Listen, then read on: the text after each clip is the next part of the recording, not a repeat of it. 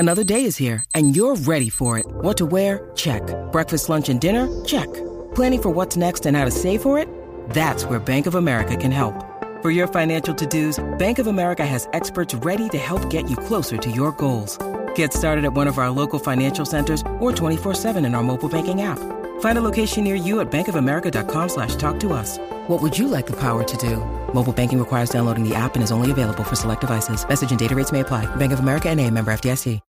When you need mealtime inspiration, it's worth shopping Kroger, where you'll find over 30,000 mouth-watering choices that excite your inner foodie. And no matter what tasty choice you make, you'll enjoy our everyday low prices, plus extra ways to save, like digital coupons worth over $600 each week. You can also save up to $1 off per gallon at the pump with fuel points. More savings and more inspiring flavors make shopping Kroger worth it every time. Kroger, fresh for everyone. Fuel restrictions apply. Hey, this is Chris Jericho, and you're listening to the Shout It Out Loud cast. They're going to give you a reason to live, make you feel like you're the king of the mountain. And when it's all said and done, they're going to dance all over your face. Oh, yeah! We got some good-looking girls! Oh, yeah!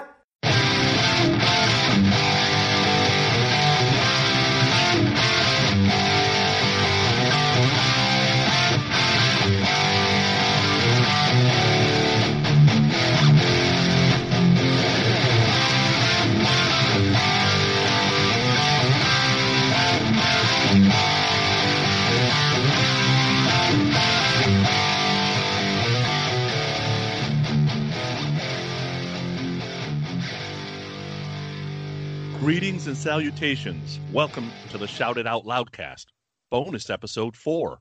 Don't turn your radio dial. You're in the right place. We're calling this one Follow Us into the Super Unknown, if you dare. Zeus, Tommy, how are you? Zeus, do your entrance. What? What are you talking about? I don't know any entrance. Exit only. Good morning. Good morning, gentlemen. We're recording on an early Sunday Easter morning for those that celebrate. So what better way to celebrate than with a dark, dreary, and depressing grunge album from the 90s? That's perfect. So I am excited because it's my turn to pick an album. And yes, I picked Soundgarden Super Unknown. We'll get into all that stuff. But first, I guess I'd ask, how you doing over there, Mr. Morning Person in California? We're doing good, man. You know, just staying at home. I think we're at day 24 or something like that.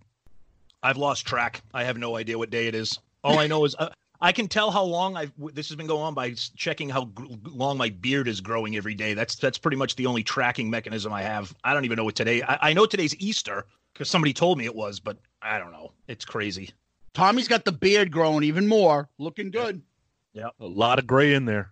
I know. What are you going to do? It's not coming off until life is back to normal. So there's a good chance I could look like Dumbledore or, Grizzly Adams by the time we get our lives back. Yeah, right. Grizzly Adams had a beard. Grizzly Adams did have a beard. Hey, guys, before we move any further, this is our 4th episode. I wrote it down, and I told us before we move on that we need to thank good friend of the show, Tony Musalam, from Restrained for this awesome entrance music that he did for us. Yeah, it's about time. Fourth time's the charm, because every episode we always forget. But Tony, as always, thank you so much for that incredible intro. And, Restrained, we always sing the praises of them too. So yeah, Tony, I told him over and over and over, just forget about it. Don't even thank them. I usually erase it from the notes. That's why they keep forgetting. Somehow I didn't have control of the notes today. So thank you, you fuck. There we go. There's the love. Tony is awesome. And everybody go give Restrained a listen. Great band. They do a good job. Please try them out. Tell us what you think. And Tony, again, we appreciate it. So we found out how we're doing. Let's talk about last month's episode, right? What did we do? Yeah, we did Van Halen OU812, polarizing album. People enjoy the episode. The crowd seems to love this. I think polarizing albums get some involvement because it's not like, oh, that's awesome. Oh, that's awesome. Oh, that's awesome. Kind of like this episode could potentially be polarizing as well, because we all know how certain people feel about grunge, and but I think Soundgarden and Chris Cornell are, genuinely liked by many people. At least respected. Correct. Yep. I would say respected, liked by some. It's kind of weird because some of the guys that don't like grunge, and I only like about 20% of it too. If Soundgarden connected them to the 80s stuff they were listening to, and it was like the next evolution, then like me, you're kind of into it. If they kind of saw Soundgarden as, well, you killed the music I was listening to, then they just labeled them as grunge and they weren't into it at all. Might as well be disco or rap or whatever else. Doesn't matter to them. Since it's grunge and it's not 80s, I ain't listening, kind of thing. Right. Yeah, and the timeline's interesting because OU812 came out in 88. Now we're veering into the mid 90s. So, this is our first, non, classic hard rock album that we're venturing into. So I have a feeling it probably won't be the last. Yeah, and a little bit different from the last few albums we've done.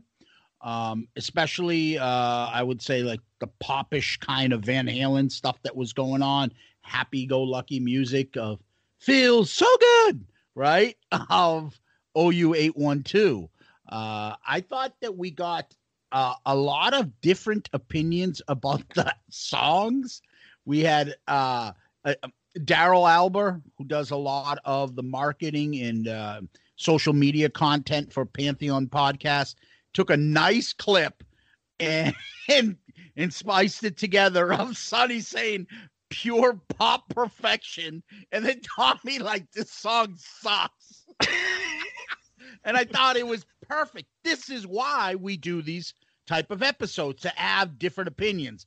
We're not one of these, hey, it's the fucking circle jerk room. Hey, what do you think of this song? Oh, it's the best. What do you? Hey, this is awesome. Yeah, I love it. Yeah. What's the next song? Oh, I love this too. I like that you guys differ, and I know I differ from both of you guys. Me and Tom always differ, but it was great, and I thought that kind of shined. This time, I usually go with more with Tom in some of his opinions, even though we don't agree on much. But this time I was more with Sonny, and Tom was further away from us. Think of the songs that we picked as our favorites, right? Yeah, and Tom was just wrong. That's what it was. Tom was wrong, and we were right.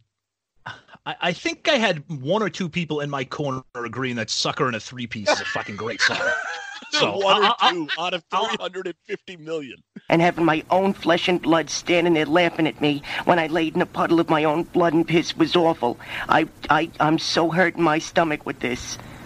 Hey, I'll take that. One or two, that's all I need. I need some validation from some people. But a lot of the things that people said, like Zeus was saying, the feedback was, the album is polarizing. But I think one common thread that everybody agreed on was it's, Sammy just sounds unbelievable on the album. Whether or not people actually liked the actual songs was, a different story for sure. Yeah, it was. I saw one comment that said, "You guys are doing a Van Halen album and you picked this shit." That's exactly. But like Zeus said, how easy would it have been to do the debut album or Van Halen 2 or eventually, we'll get to those, but we wanted to start mixing up a little bit. We started off with Appetite for Destruction. We did slide it in. So let's shake it up a little bit and get some differing opinions. And, these are albums that we love. Maybe some of us love them or like them a little bit different, like Super Unknown. So. Yeah, exactly. I thought it was a great pick, Sonny. It wasn't the slam dunk. Hey, tell us what you think of Van Halen 1. Although we might get to it, I'm just saying, I thought it was nice to change it up and to give you guys kind of an understanding how we're thinking.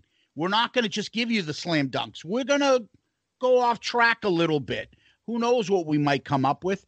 And hence our first grunge album today. Before we do get into the album, though, anything going on in the music world other than everything being canceled and everybody staying at home?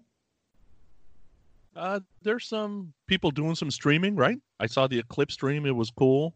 Just saw a Sammy thing. They did Won't Get Fooled Again. They ran like a 2-minute clip. It was pretty cool. Some of them are doing it professional. Aaron Lee from Y&T just did an hour the other day.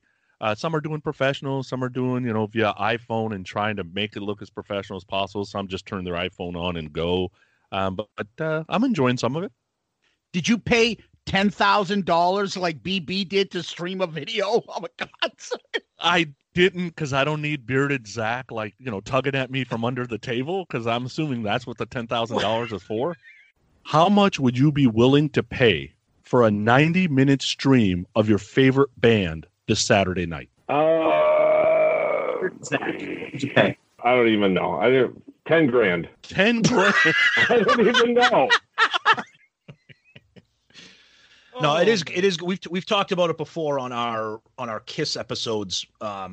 Everybody has seen the Paul Stanley, the Bruce Kulick videos. But like Sonny said, this is the only way for these bands to kind of stay. I don't want to say stay relevant. That's probably strong language, but for them to continue to interact with their fans and let their fans know that, hey, we're still here.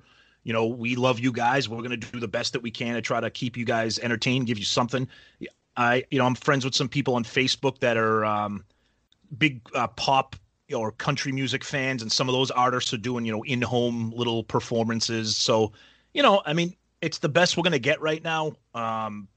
Unfortunately everybody is communicating via Skype or Zoom. My wife the other night was all of her lady friends from college had a huge Zoom little reunion. It's the only way to do it. And I know we got together the other night with a bunch of guys on Skype, and it's the way we got to do it until further notice. Yeah. While we have Sonny here, I just thought of this.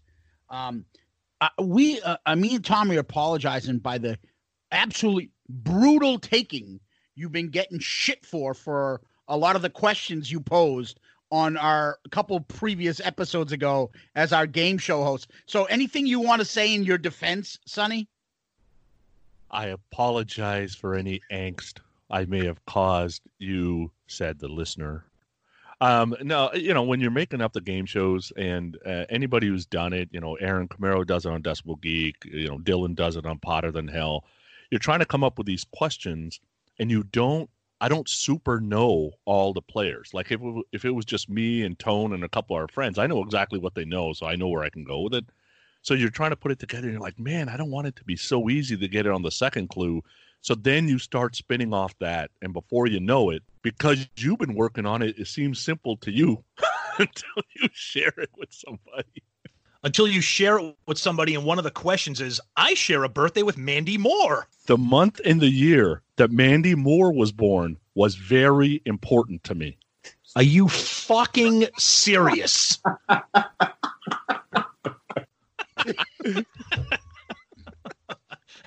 And everyone's like, how the fuck would guys on a Kiss podcast know Mandy Moore's birthday? But that being said, it was a ton of fun. Absolutely. I think the fact that the questions were kind of all over the place made it like fun. Like it was entertaining for sure.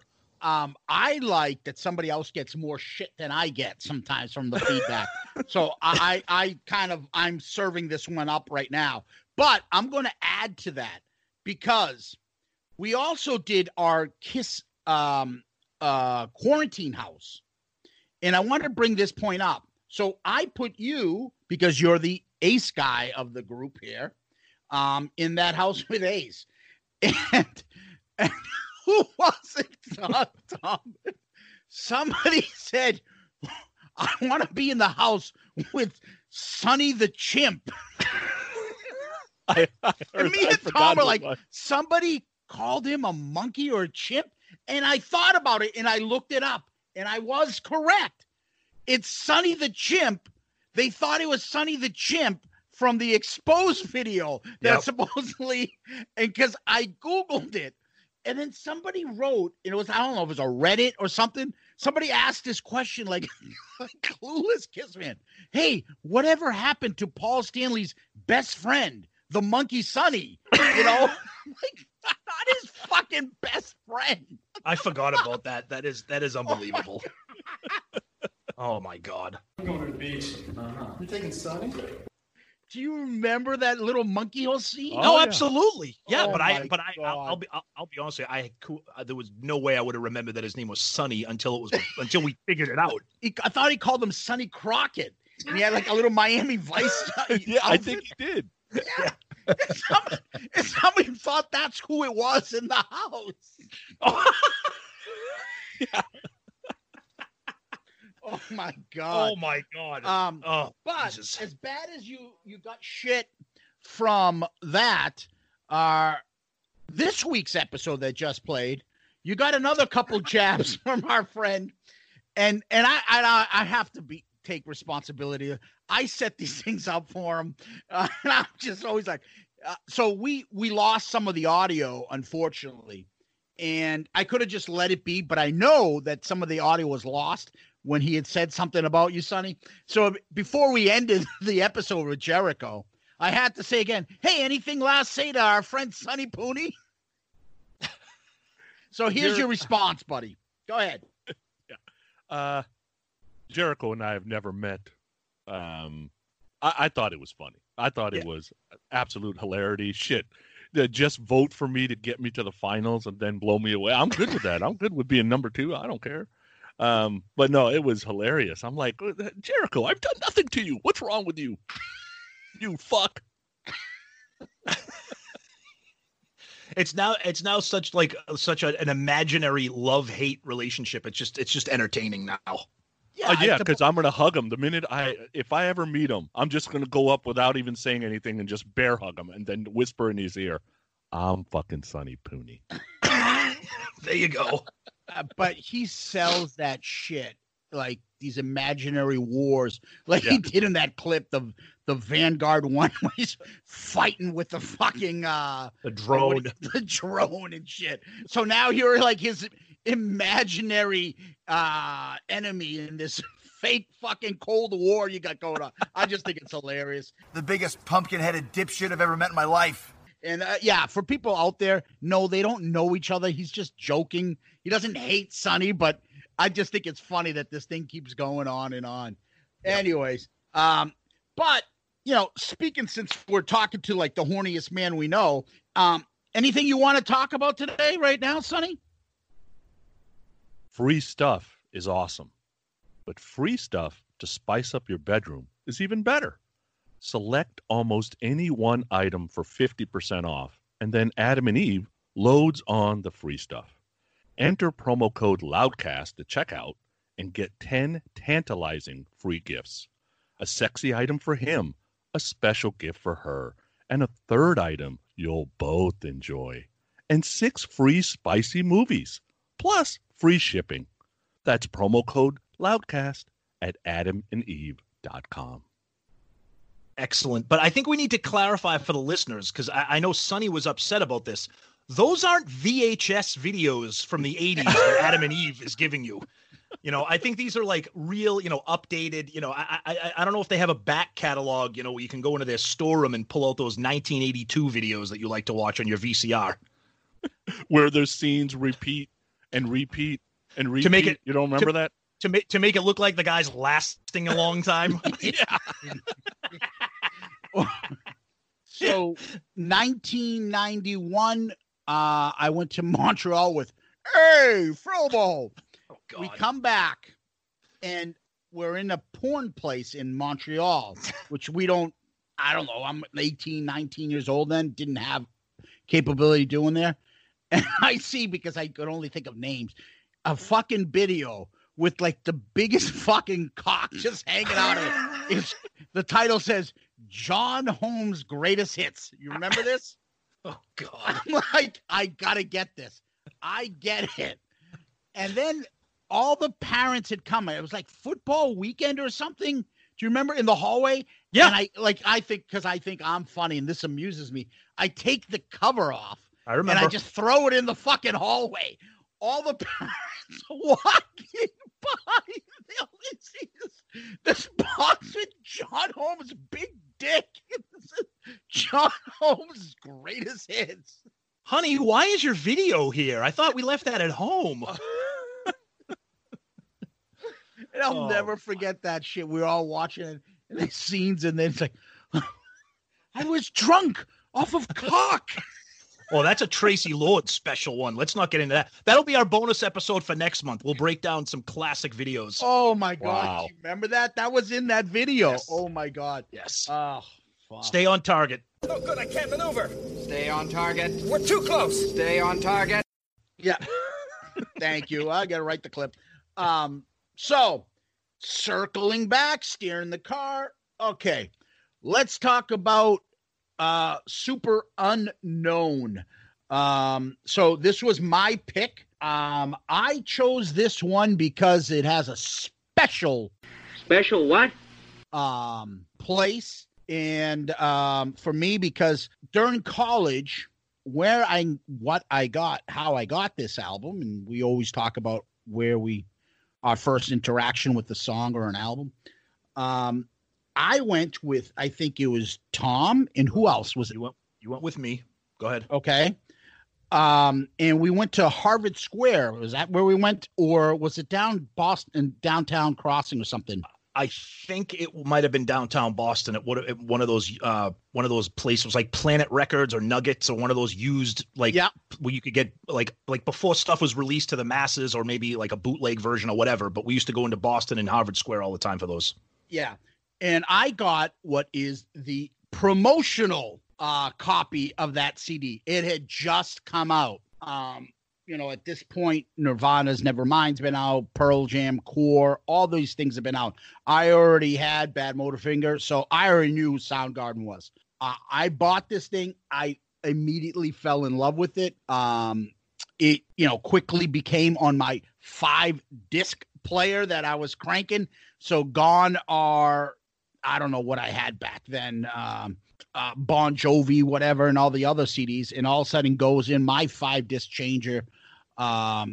Super Unknown, Purple, Nevermind, Alice in Chains, Sap, or Jar of Flies, and I don't know, Siamese from Siamese Dream.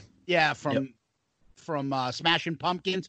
Well, what was the other one? I think maybe the single soundtrack. I think that's what was rotating in my changer back then. Absolutely. And that was what was going on back then. This brooding, depressing music, and it kind of was. This album really exposed me even more to, this is it. This is the change. This is what we're listening to now. This is what we're looking forward to getting when the albums come out.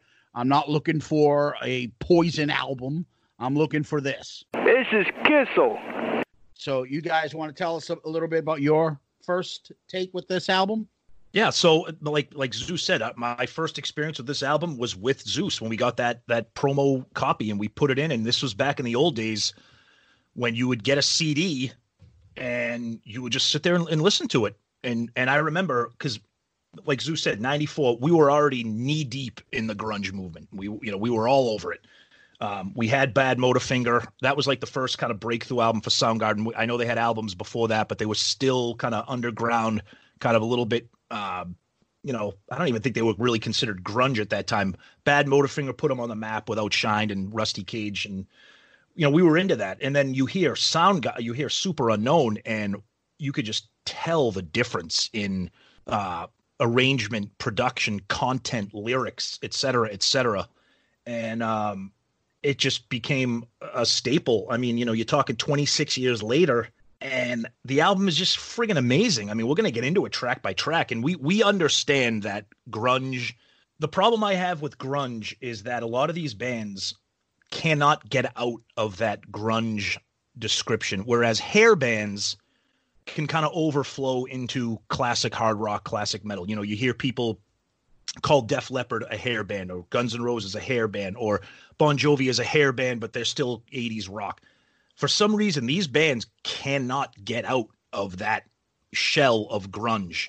And, I guess it is what it is, the nature of the music. You can't really Super Unknown, or grunge in general, but especially this album. This is not the kind of album that you're going to throw on in the middle of a party, or, when I go outside in the summer and I'm doing yard work, I'm probably going to throw on Appetite for Destruction before I throw on Super Unknown. That being said, it's to me, and especially for Zeus and I and our college friends, we started college in the fall of '91, a month after Pearl Jam's 10 came out. So we were there for the birth. We lived with grunge, and this is one of those albums that just very important to us, and I still love it to this day. Yeah, I'm a big believer that, that whole high school, early college is kind of your bang zone for music. So if you think about it, if that year was 84 for you or 88 for you or 93 for you, in that 10 years, music changed big time, right? It went from like Rebel in 84 to Decadence in 88 to, hey, it's not easy being a fucking teenager in 93, right? So all three connected in a weird way. For me, I'm a little older than you guys. So I remember when I first saw the Man in the Box video, I'm like, okay, I really like that, but that ain't what I was listening to. Like music's about to change. This is going to be a problem, because by the time 91 comes around, my music is starting to die off because I graduated in 86, right? So I'm in the middle of this Decadence thing, and I'm in California. So grunge, even though you would think, well, it's a West Coast thing, something happens in Seattle, it doesn't happen in California. That's not how it works out, right? We were still living Decadence while that shit was going on in Seattle. And same thing for me. I loved Outshined. The minute I heard Cornell's voice, I'm like, oh man, I am a sucker for a powerful, emotional voice. I am a sucker for that.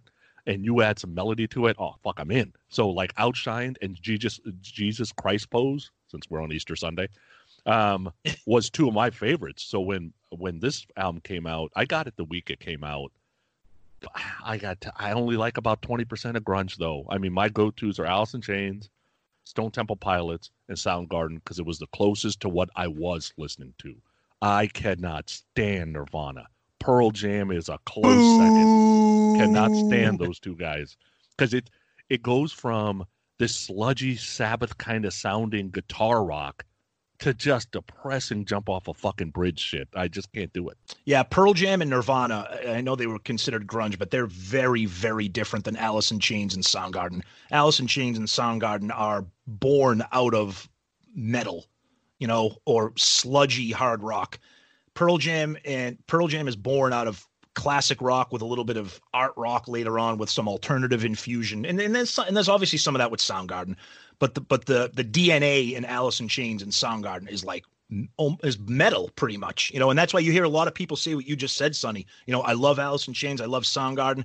Some of the other bands don't do it for me. Nirvana is born out of a punk aesthetic, so it's different. But they all got thrown into that melting pot of grunge, and it allows you to kind of pick and choose what you want. Yeah, for me, listening to this album, and I told you guys before I had done the Cobras and Fires sidecast with Baco, and he's doing a top 25 list of the Rolling Stones greatest grunge albums. And, Rolling Stone picking albums of anybody's taste is just garbage in and of itself. But it's still giving some light to some of those albums. But, they just think way too hard in such pretentious fucking lists. But for me, I got back into it. I'm like, and I remembered why I was such a huge fan. You lose it, since we started our KISS podcast. I've been listening to you guys, and Growing Up Rock. I listened to the guys in Hotter Than Hell.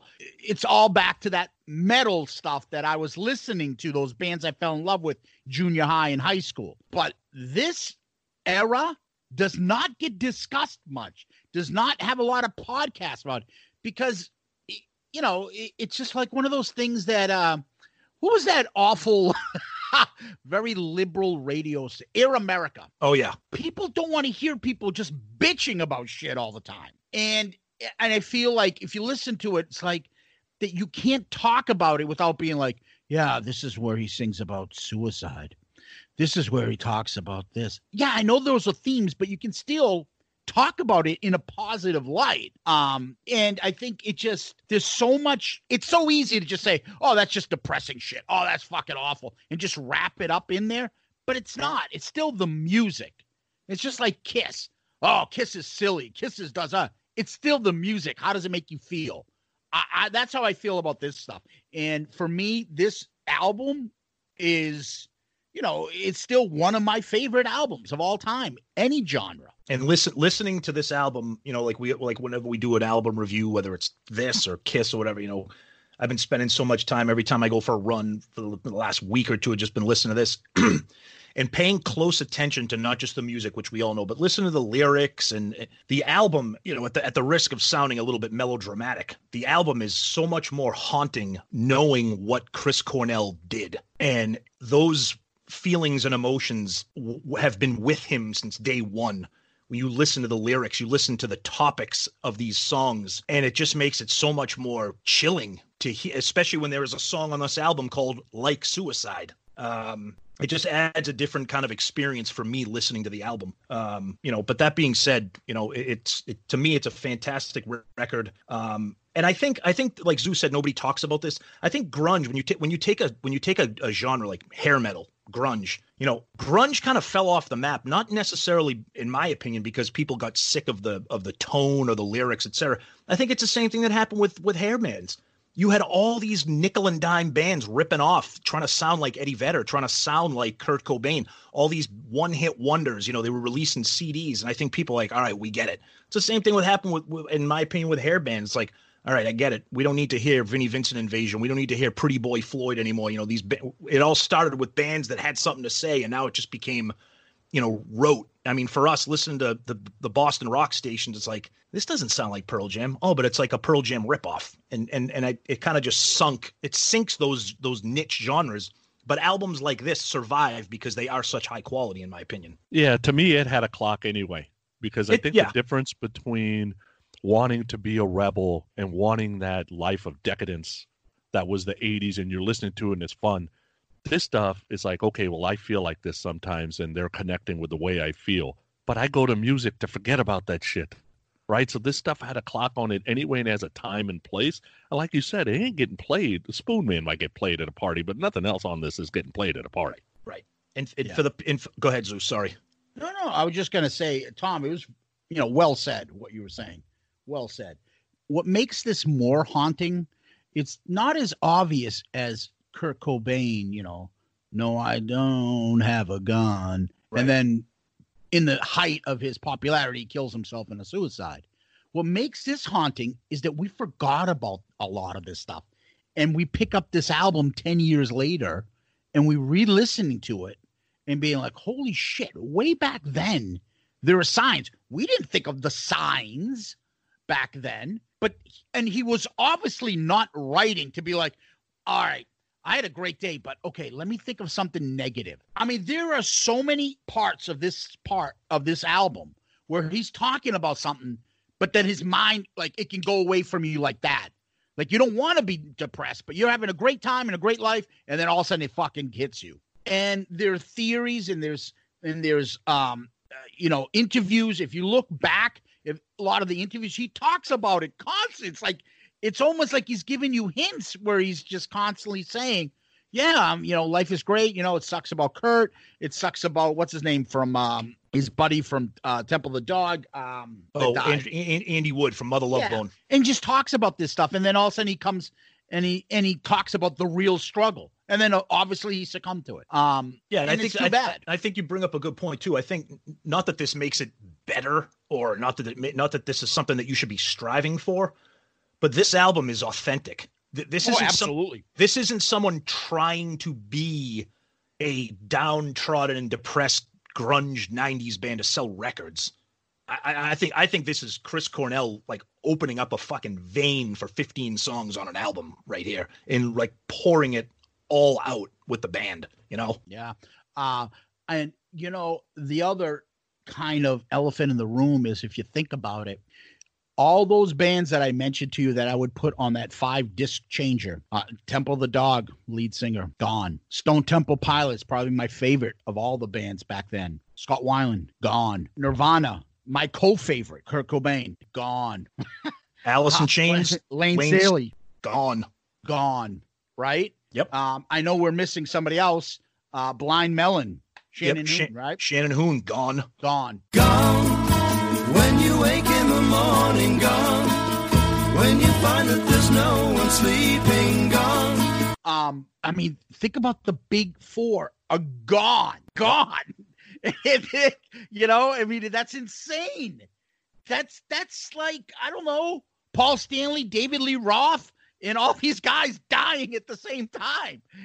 That's insane. So the music also died. Look, after a while, years is what kills music. People change. Trends change. So Pearl Jam is not doing 10 Part 2. They've changed, but they're the only ones still around. So, yeah, the music kind of died. Who else is going to be playing that type of style of music? Well, all the lead singers are gone. And the thing about Pearl Jam, and that's why Pearl Jam is much, much different than these bands, because those guys, nobody in that band, and if they did, they kept it secret. Nobody in those and Pearl Jam was at the time had a problem with heroin, had a problem with Lane Staley. I mean, goddamn, you think Super Unknown is a bad depressing album? Go listen to Dirt by Alice in Chains. You may be addicted to heroin by the time you get to the last track on that album. I mean, that's brutal. But Pearl Jam is, that's why I put them aside. They're more in the classic rock band type of thing that was born out of grunge. But that Eddie Vedder, I mean, for all of his issues, I mean, that guy's, he's a musician, he's an artist, he's a lyricist. You know, not to say that Chris Cornell isn't, but I think a lot of these bands used their music to deal with their addiction and to deal with their depression and to deal with their mental health. And unfortunately, it got to the point where the music wasn't enough, you know? Even with all that, they got Vedder using plastic utensils now. He's been using like plastic forks and knives. He's wrapped in bubble wrap just in case. He's the last of a dying few. It's true. The other part of it is, Jeff Ament is like probably, even though Eddie Vedder is the lead singer and face, Jeff Ament kind of runs Pearl Jam. And he is probably one of the happiest go lucky grunge era type people. Yep. So I think that kind of helps the band. Yeah. Mike McCready's a little bit whatever. Stone Gossard. I mean, there's a few. I think, was it Stone Gossard that had the drinking problem? One of them did. But regardless, the drummer did too as well when they booted his ass out. But they're not crazy heroin addicts. The other one still around is what's his name there? Smashing Pumpkins. Billy Corgan. Yeah, he's the only one still too alive. But he fucking went off the deep end. Last thing I knew, he was in fucking TNA wrestling, becoming like a wrestling promoter. What the fuck? Yeah. Yeah, but Pearl Jam, like you said, like Mike McCready, great guitar. I mean, he's an Ace Frehley fan. He likes Kiss, and speaking of the band, speaking of Pearl Jam, we'll get into this, but Matt Cameron, longest tenured drummer in the history of Pearl Jam, is the drummer on Super Unknown. Absolutely. He contributed a lot. Talk about real quick the album cover. Okay. So the lyrics are in here, which is great. Mine's the promotional CD. Yep. It has, each page is nice. This is why I love CDs. This is why I don't want to download shit. And, looking this over, taking a look at each song has its own kind of page, dark foreboding, image in the background, lyrics, who's written by. It's just interesting. The front is a picture called Screamin' Elf cover. It's a distorted photo of the band with an upside down burning fire. And if you notice, the drummer got cropped out of the photo. Yep. He's not even in on this. Yep. So I don't know. It's interesting, but now it's iconic, but it wasn't something that I'm like, oh my God, this is insane. No. It fits what you're about to hear, though. It totally fits what you're about to hear. Yep. There's no doubt about it, right? I mean, if they would have had a naked lady with stars on her nipples, dancing, it wouldn't have been the same, right? So, yeah, a black and white cover with an upside down burning forest with the lead singer screaming. You know what you're getting yourself into, And Chris Cornell even says about the cover. He says, Super Unknown relates to birth in a way, being born or even dying, getting flushed into something that you know nothing about. The hardest thing to nail down a visual image to put on a title like that. First thing we thought of was a forest in gray or black. He also says that the inspiration for the title of the album came from him when he misread a video. There was a video called Super Clown. Yeah, let me speak to Sparky. Speaking. Sparky the Clown. How you doing, Fruitcake? Not too bad. Who's this? He said, I thought it was a cool title. I never heard it before, never saw it, and it inspired me. So yeah, the album cover, like Zeus said, it's kind of haunting. I mean, we keep using that word, but it's an interesting cover. So Sonny, you don't think that the four members kind of in the exact same getup and look as Asylum would have been a good cover for this album? Even if you use like in the album jacket, it's a picture of the four of them, right? Just a normal band picture. None of them are smiling or nothing like that. But even that on the front cover wouldn't have worked because you don't know what you're getting. Yeah, it's all distorted and stuff. Yeah, which is kind of like makes you think the super unknown, like what the fuck's going on, and all that shit. For years, and looking at it, it's one of those things like if you see like an image on Facebook, it's like once somebody tells you what the image is, now you can't not see it. But for years, I used to think that the album cover was Chris Cornell's face in the middle, and then the orange images to the left and to the right of him, which we now know are faces of the band. I used to think that those were Chris Cornell's arms. Same here. Oh, really? Yeah, I thought it was flames. Okay, I thought it was flames. His arms up in the air as he was screaming. And when I found out that it was the faces of the band, I was like, no, that can't be right. But yeah, that's amazing. How could it be his arms? What's his left arm is like a stump?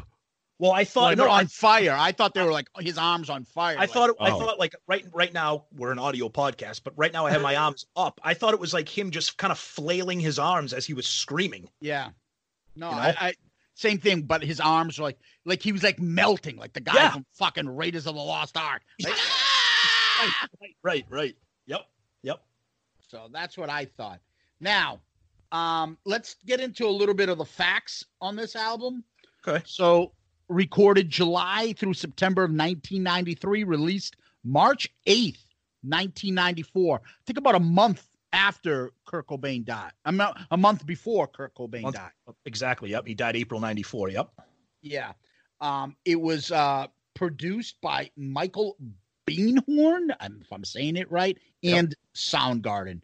And the producer had done like Red Hot Chili Peppers, Soul Asylum, Hole, Ozzy, Violent Femmes, The Cult. It was mixed by Brendan O'Brien, who's done everything during that era, who produced my favorite album there by STP, Purple. And he did a lot of Pearl Jam stuff. Absolutely. And he was brought in because Jeff Ament recommended him to bring in like some fresh ears to listen to. Stone Gossard. Stone Gossard. Yeah, I take that back. Recommend him to bring in some fresh ears to see something different, to hear something. Open your fucking ears, jackass. And apparently he did such a good job, and they commend him as usual. It debuted at number 1. They released 5 singles: Spoon Man, Black Hole Sun, The Day I Tried to Live, My Wave, Fell on Black Days, and My Wave, right? Yep. Those are the 5 singles. That wasn't chronological. I think Spoon Man and Black Hole Sun won Grammys. Mm-hmm. The album went on to become platinum 5 times. 9 million albums sold worldwide. It's number 9 on Rolling Stone's shit list of 50 greatest grunge albums. 15 songs, 70 minutes long. Just like we need, Tom, another fucking 70-minute, 15-long album review. This is Soundgarden's Hot in the Shade. No. I'm kidding. And they kept the 15 songs because Chris Cornell said he didn't want to fight about what they had to cut. They should have fought some. I agree, and we'll get to that. They should have fought. Yeah, you could have got this down to 10. There's a lot, if you listen to the earlier stuff, as Tom mentioned, they were more hard rock metal type, and this is a little bit more, experimental, less punk and metal, but a little bit more pop and psychedelic, they were saying. There's different influences in there. There's Beatles influence, Indian, Middle Eastern. I think some Zeppelin stuffers in there. And they use some experimental sounds in the tuning and the way the instruments were played. The lyrics, The lyrics are dark, mysterious. Substance abuse, suicide, depression, revenge, annihilation, seclusion, fear, loss, death, discovery. All the good stuff to play at a party. Absolutely. Everything that Kiss albums are about. Well, Carnival of Souls, maybe. Well said. So one thing about this album, and we talked about this when we talked about OU812, Van Halen, how Sammy carries that album a lot. This album right here would be impossible to exist with any other vocalist other than Chris Cornell. These songs would not be able to exist because the combination of the musicianship, the songwriting, the format of the songs, the production, Chris Cornell is just mind-blowing on this album. This is the peak of him, I think. And another thing, I'm a huge fan of Kim Thayil. I think he's a tremendously underrated guitarist, and it brings to me what I talked about, how grunge gets stuck in that category. You can take 80s hair bands and talk about those guitarists and put them up against some of the best. George Lynch, yeah, he was in Dokken, but he's amazing. No one is going to say, oh, Kim Thayil, but he's in Soundgarden. That's a grunge band. Yeah, but he was also in Witchboard as the murderer of Malfaded. Yeah, that's who he looks like. Because he does bug me. Like, who the fuck? Why is he so scary to me? Yep. That's who he looks like. Except he doesn't have as much white in his beard. Carlos Malfaded was a fairly notorious mass murderer in his day. He killed 9 people, chopped them all up with an axe. Yep. You remember that movie? Oh, absolutely. Who was in that, Sonny? No clue. Tawny Katane. You've never seen Witchboard? No, I've seen the movie. She was in the movie. She's the main character. Yeah. I don't remember that. Then maybe I saw the wrong movie. Yeah, the axe murderer that came back from the dead, Malfaded. That's Kim Thayil. And then we talked about Matt Cameron, who's now gone on to be, after Soundgarden he left and he's still the drummer of Pearl Jam. I mean, he's fantastic on this too. This album deserves the accolades that it gets because it's the musicianship, the songwriting, the performance. It's a really well put together album. Whether or not you're a fan of grunge, that's you to decide. But this is a Mount Rushmore grunge album, and the fact that it's only number 7 on Rolling Stone's list is embarrassing. Is embarrassing. This should be top 3 or 4 at least. Did you say Mount Rushmore? Oh, we got a lot of pain coming. Oh boy, we got a lot of pain coming. But see, this is good. This is good because Zeus and I, we're the grunge people. Sonny, he's on record as saying he's not a huge fan all the time. So this is going to be good because there's going to be a lot of love and there's going to be a lot of So I'm ready for it. Yeah. So one of the things, and it's going to be a common theme you're going to hear me say, and you're going to be sick of me saying it throughout this album, is Chris Cornell's vocals. He's what I call a phone book singer. Yep. Give him the phone book. He can make it. He can sing it and perfect.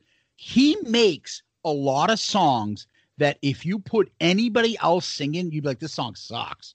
What the fuck is this? I can listen to it because he makes it. Just his vocals, that range. There's something about his voice that he can go from that monotone to that pit and come right back down to it, not break a stride, nothing. He can take a fucking single word and the syllables in it will have different like octaves all over the place. It's that's why I know you get annoyed by this, Tommy, but that's why I like George Jones in country music. He is the George Jones of fucking rock music. He can take a fucking one word that's one syllable word and make it fucking 5 syllables by the way he sings. It's insane. And it makes a single sentence that could be a throwaway line to any other musician. And he makes you like, that's my favorite part of the song because the way he sings that. Just listen to Fell on Black Days and we'll get to that. Yep. Just one little hiccup in the voice that he does. It's like, oh my God, it gives me chills. It's fucking insane. He's out of this world. And this album cements it for me. And you're going to get sick of me talking about the vocals, but no, it's okay. I had to say it. But anything else you guys want to say about the era, the music, the album, anything before we get started? No, let's get into the tracks. All right. So first song. Here we go.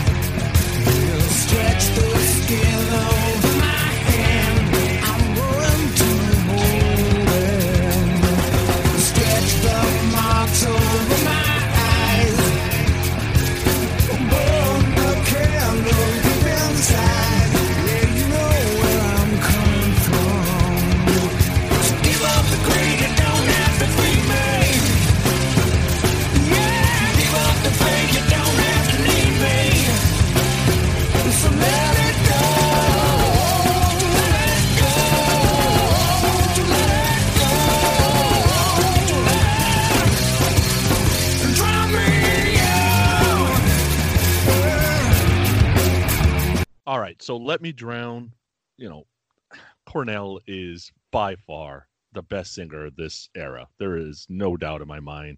Voice soars, the riff is awesome. Kim's got that slopalicious Ace Frehley kind of solo kind of going on, which is great. I remember the first time I heard it, I'm like, okay, I hope the second song's better. This one's okay. Hearing it the other day, I'm like, wait a second, it kind of sounds like Vaseline a little bit. It's got kind of that same feel. I like the pre-chorus is the best. I like the breakdown. There's a lot of stuff going on. The stuff's not exactly stripped down, but I remember thinking it's an okay opening track the first time I heard it, but God, I hope the second song's better. Oh, here we go. Here it starts with this first song. Here we go. For me, an unbelievably killer opening track, a killer of an opener. The riff, the song just rides along. Chris Cornell was saying that they needed a song that was a mid-tempo riff-based song. They wanted to add something to their set list, to their live shows that would be kind of an exciting song. And they came up with "Let Me Drown," and I think it's just, to me, it's one of the standouts on the album. I just love it. And again, we're gonna try to not be a broken record here, but it's a song where just Cornell takes it into another level.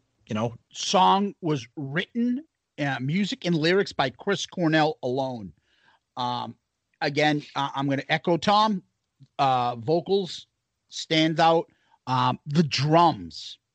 This is what one of the part of this album, like rediscovering it and listening to it with headphones on, a little closer. Matt Cameron's awesome. Damn, is he awesome. He starts off strong with this. It's a driving, rocking kind of song. The screaming vocals at the bridge and that nasty guitar solo there. Yep. It is a kind of a kick-ass way to start it. And it's a little bit what reminds me of the old Soundgarden.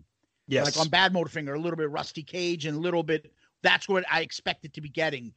The change doesn't happen till a little bit later, but that's kind of how this album started out, a rocking, driving song. Absolutely. No, let's go. All right. So let's move on to number 2.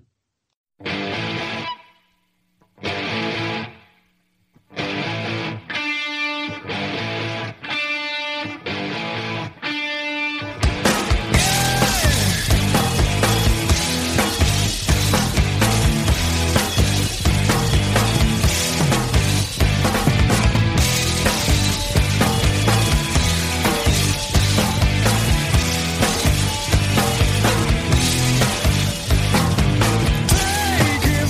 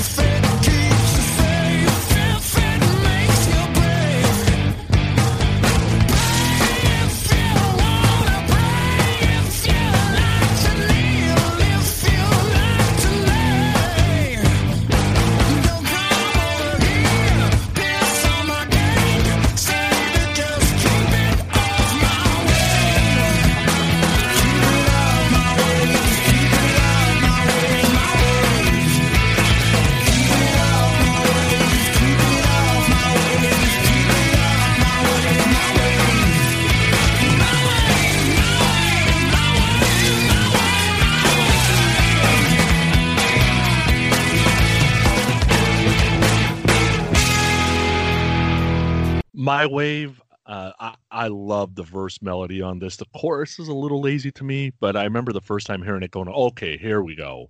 And, to me, the song's like basically about you fuck off, and you know what, I'll kind of let you, that kind of thing, which is cool. I'm a huge Richie Kotzen fan, and when Cornell died, there was talks about Richie taking over for Soundgarden.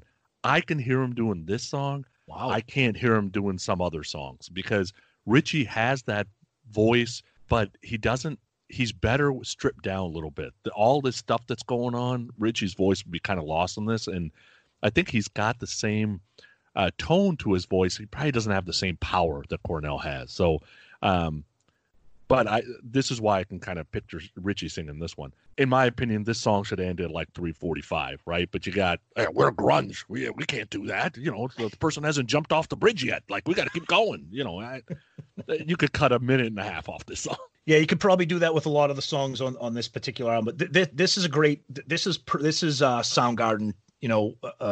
Attempting to kind of appeal to the masses. It's got a little bit of a pop sensibility that you might not see all the time with Soundgarden. Cornell says I don't really remember exactly where the phrase "keep it off my wave" came from. He said there was a band called the Surf Punks, and they had a line in a song where it said, "Keep off my beach, off my beach." So he said, reduce the attitude of a surfer to that simplicity. That's kind of what he was thinking. I think it's a good song. I think like Sonny said, the chorus gets a little bit lazy, but the verse parts are great. It's got an interesting beat to it during those verses. But yeah, good song for me. Yeah. Again, this was written, the lyrics by Chris Cornell, but it was written with Kim Thayil, the music. Mm-hmm. So the two of them did that. The drums again are solid. Something that I also want to jump on.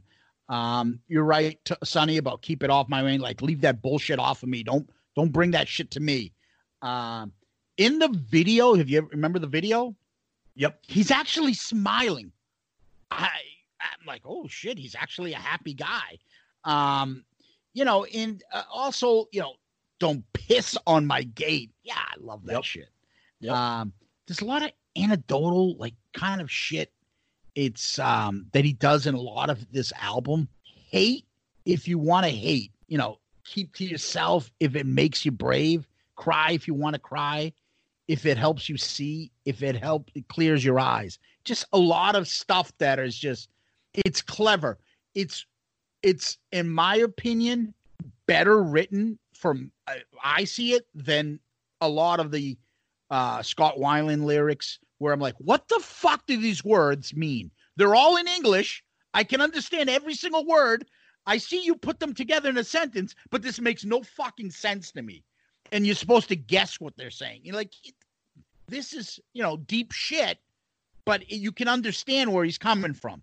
And a little more so than Kurt Cobain stuff.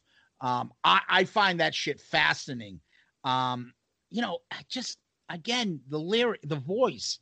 I like how his voice just can effortlessly go up and down. Like in the second verse of the lyrics, it's just, when he starts doing the, hey, where he's monotone in the first verse, it's just, I can't explain it. It's just, it gives me chills, but how great and how he to me is a phone book singer. He can sing anything. And it's also, if you see that video, like Malfader is basically barely shown. And I don't blame them because he's a scary looking guy. And God damn it. And the other thing that's a selling point, because we're guys, we don't usually talk about this. He's a fucking really good looking guy. And you can tell he's a good looking guy. Like, it also helps sell the band a little bit more too. Chicks dig him, and he obviously a little more as time went on, and he got out of that dirty grunge kind of look. Yep. But he's a good-looking, happy guy, and certainly the focal point in any videos they do. Yeah, and like Zeus said with the lyrics, this is not put your hand in my pocket, grab onto my rocket. There's a little bit more. There's a little bit more to these lyrics. This is not wave your panties in the air, lick your lips, and shake your hair. It's not happening here. When you spread a little oil, yeah, my blood begins to boil. Right. No. There's a lot going on here in these songs. His mind isn't getting dirty around 11:30. No, it isn't. Uh-huh. And he's not going to jump in his car and hit the local titty bar. He is not. So what do we got next? Sorry. That was just great. Oh, here we go. Next.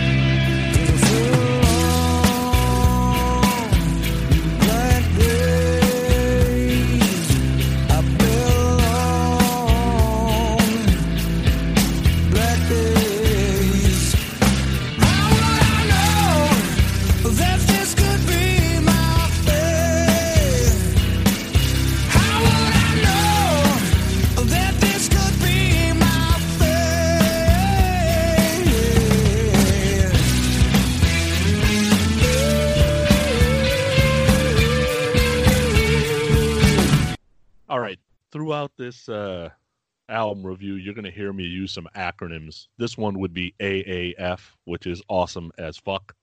The emotions just are ridiculous. And I remember hearing this song again the other day going, fuck, I've been here. Like, it can literally happen to anybody. And I was listening to this Cornell interview back a ways, and he said, no matter how happy you are, you can wake up one day without any specific thing occurring and just be in a darker place. To me, that was always a terrifying thought, because that's something, as far as I know, we don't necessarily have control over. And it's crazy that in the end, like, that's what ended up getting him, right? He was supposedly got off stage, was good, was planning his Memorial Day party or something like that, and all of a sudden he's gone, right? That's scary as shit. And I just got chills saying that out loud, actually. And that first line, whatsoever I feared has come to life. Like, that's like every anxiety you've ever worried about and your mind goes to a crazy place. Like, when that shit actually ends up there one day, fuck, that's scary as shit. And so I think the song's great. Yeah, it's a perfectly written song. Very different from a lot of that sludgy metal type of stuff that Soundgarden was famous for.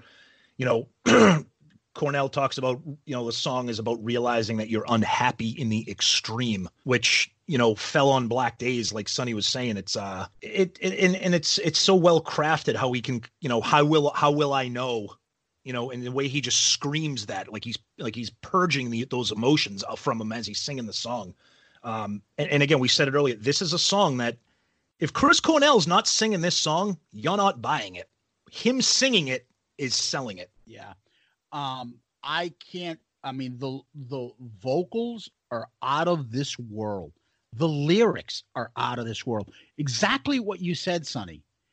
That first line of that song is probably exactly, if you think about it, how he went out, right? Just fucking guy that always had some mental issues and had some depression issues, that he was fighting those demons. He's fighting those demons. And then he's alone in his room, and they just took him over, and it was gone. The video, if you remember the video, that was haunting. That video is awesome. And it looks like how they were, recording that actually album and that song. The lyrics and music alone were Chris Cornell. I have that emotionless monotone voice to that extremely passionate voice again. It just goes to his range, that monotone, so you don't lock up something. And then he says, yeah, you wanted to see fly, like that. And then he goes right back down to it. And then again, the screaming, sure don't mind the change, right? And then back down to, well, it fell on. Like, who else can do that shit? Yep. And you just riding with that whole, it fell on, like you just, and the music picks up, the drums are awesome. He almost sings it like a zombie, like he's back into this trance. It's just, and by the way, I always thought it was, she don't mind the change. She don't mind the change, like, right? Yep. I can't say enough about this. This is why, basically, number one reason why this album sticks out to me. And I wanted to do this song, this album, probably because of this song. But let's go to song number 4.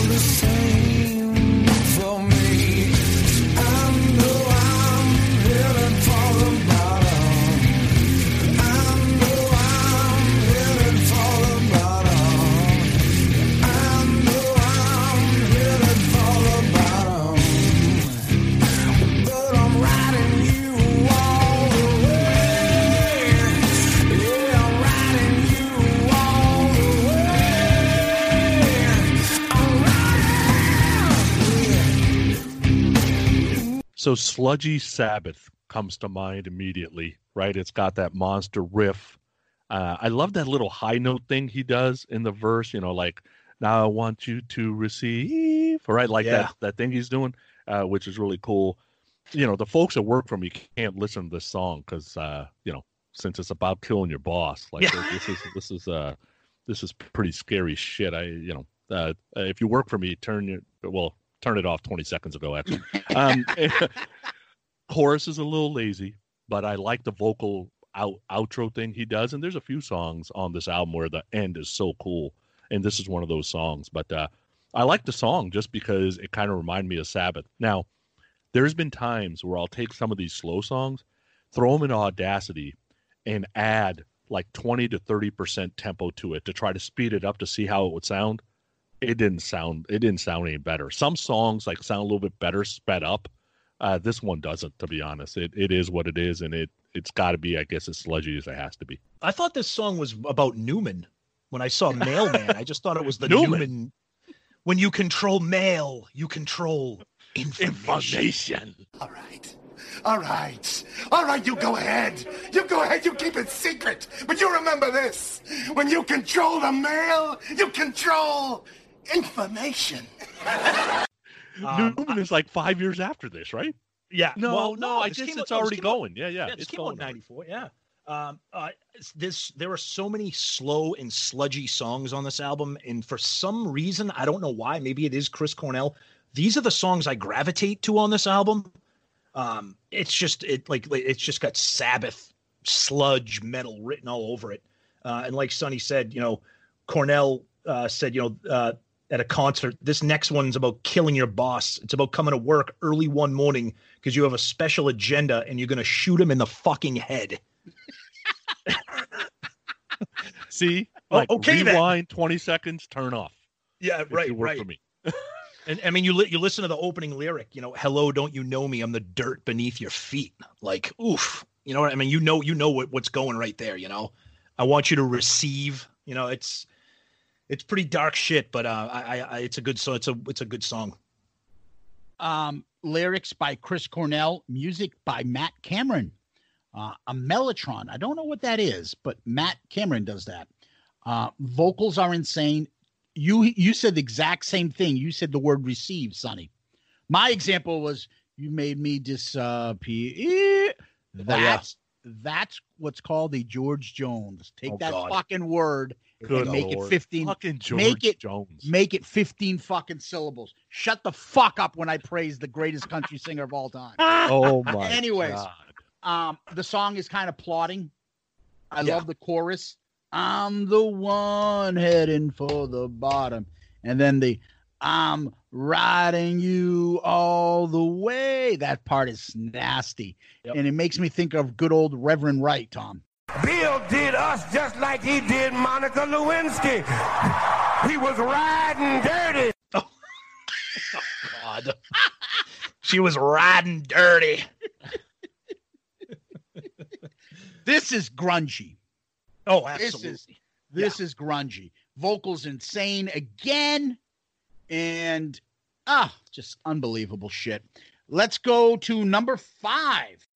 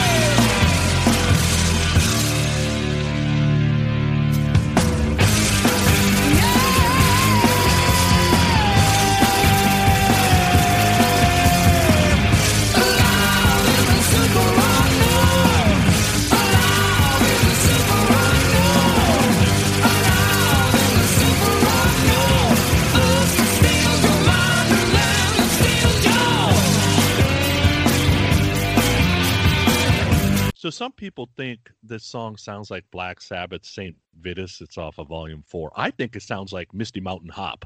It's got the same kind of feel as Zeppelin's Misty Mountain Hop if you kind of listen to it back to back. Love the verse melody. Chorus, again, a little lazy.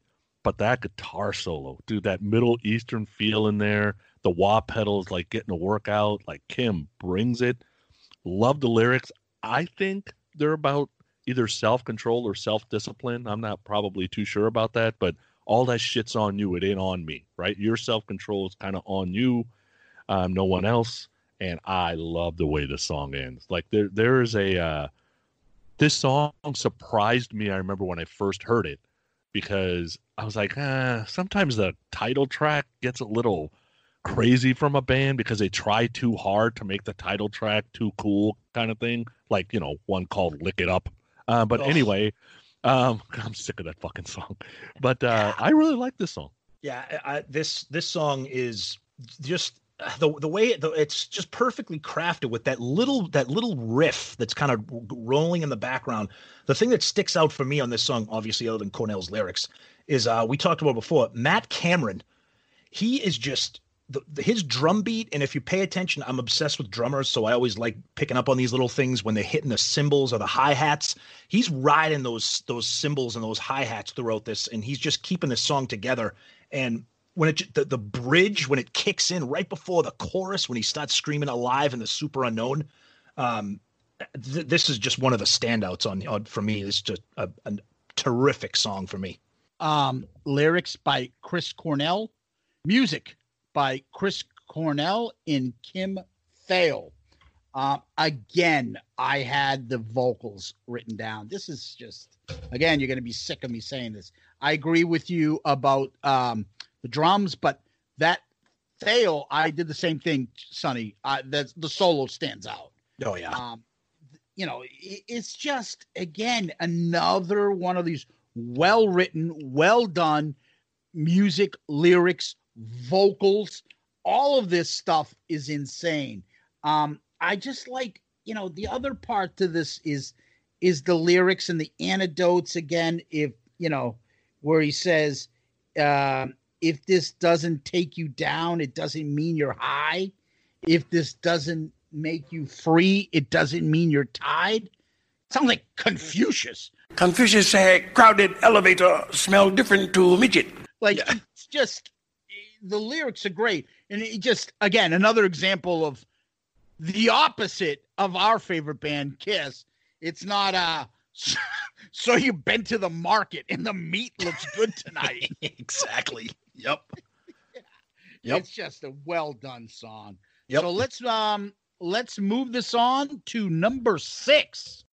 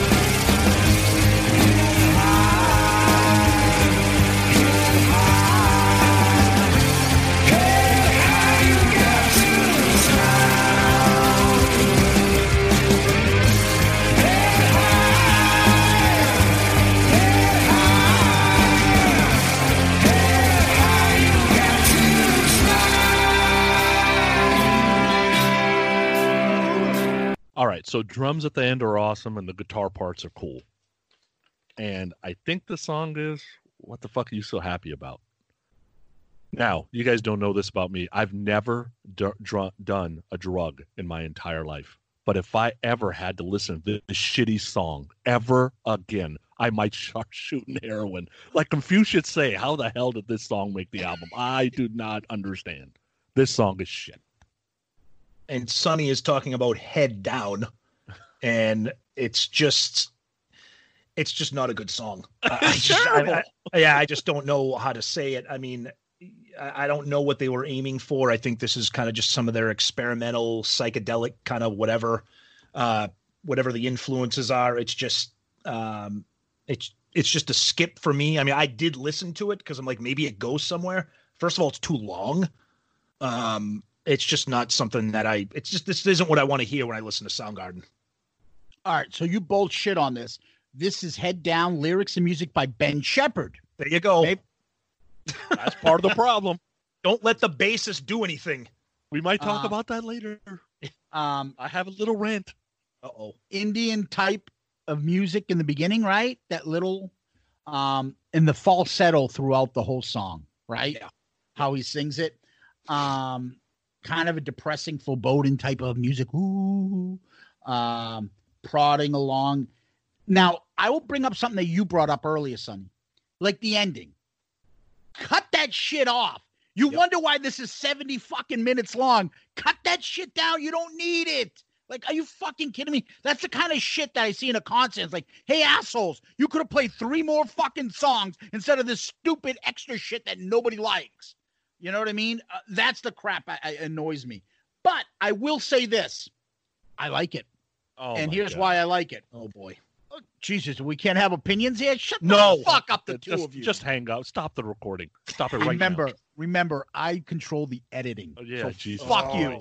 There we go. So, here we go. He controls information. Exactly. When you control the editing, you control the show. So, what I like about this, it honestly reminds me of just why I like the album like Purple. Grunge is different. These type of albums are different. You can put on 10 and be in a mood and play that album through. Same thing with Super Unknown. Same thing with I Feel Like Purple. Some of the weaker, and I won't call them weaker, but songs I don't like as much, still fit the mood. This still fits the mood. And look, we can't say that. Go put on fucking Poison. And the next song, it has nothing to do with the other song. It's all fucking just mishmash. Let's throw this out. This fits the mood. It's a mellow kind of song in the middle of, an album that's all kind of, got this kind of foreboding, lyric, dark type of grungy kind of music. I think this fits. I like it. I'm not going to fucking put this on when I'm trying to entertain a female. I'm not going to put this on at your birthday party, Sonny. So, but I can listen to the album, and when this comes on, I don't skip it. I like it. There's your poll. Would you rather hear Head Down or I Want Action? Let's see what poll wins. Head Down. Jesus Christ. Oh, I want action? action the whole way. I Want Action? Are you serious? It's a great song. Yes. That's a fucking great song. Satisfaction all night. I don't know what's worse, the lyrics, the look, or the vocals. That is horrible shit. I know what's worse. Head Down. Oh boy. Terrible. Terrible opinion. Take that Poison shit and fucking throw it into the ocean. All right, let's go to the next one.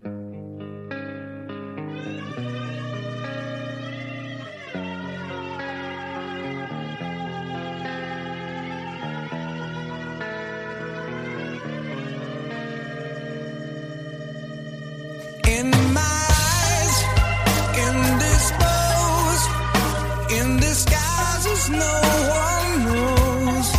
As the face lies the snake in the sun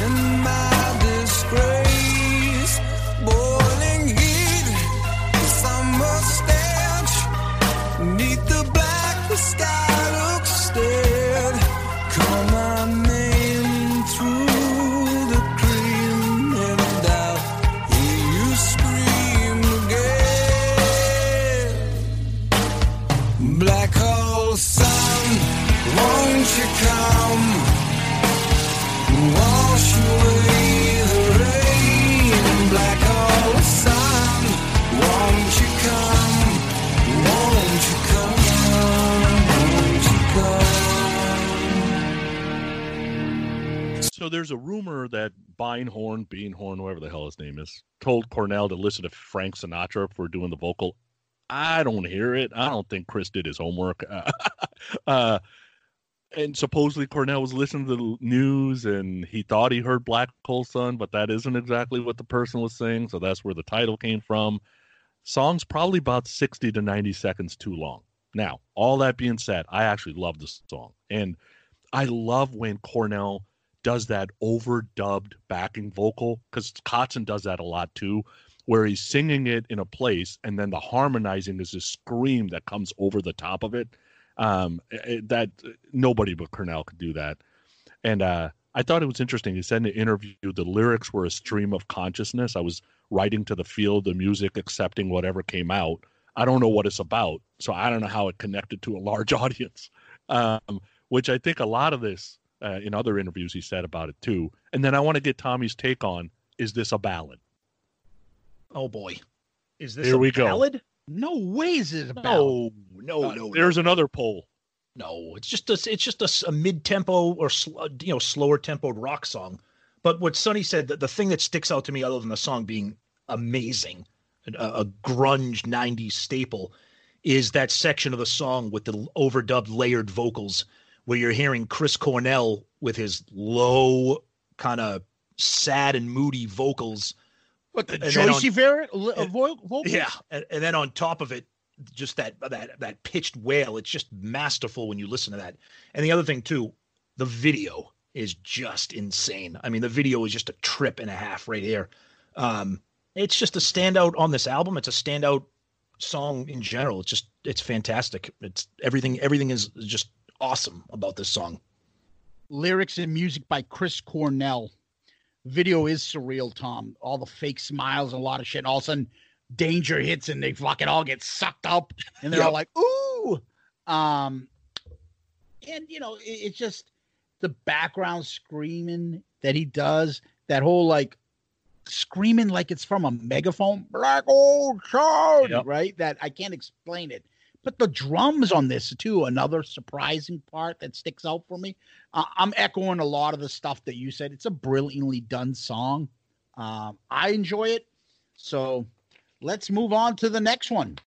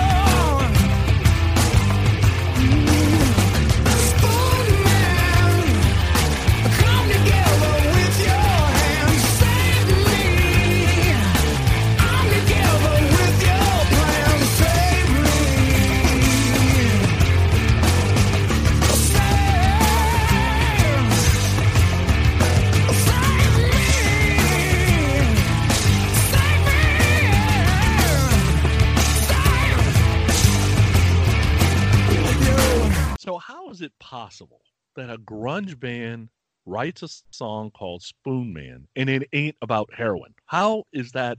Like, did he miss the point there? I don't know.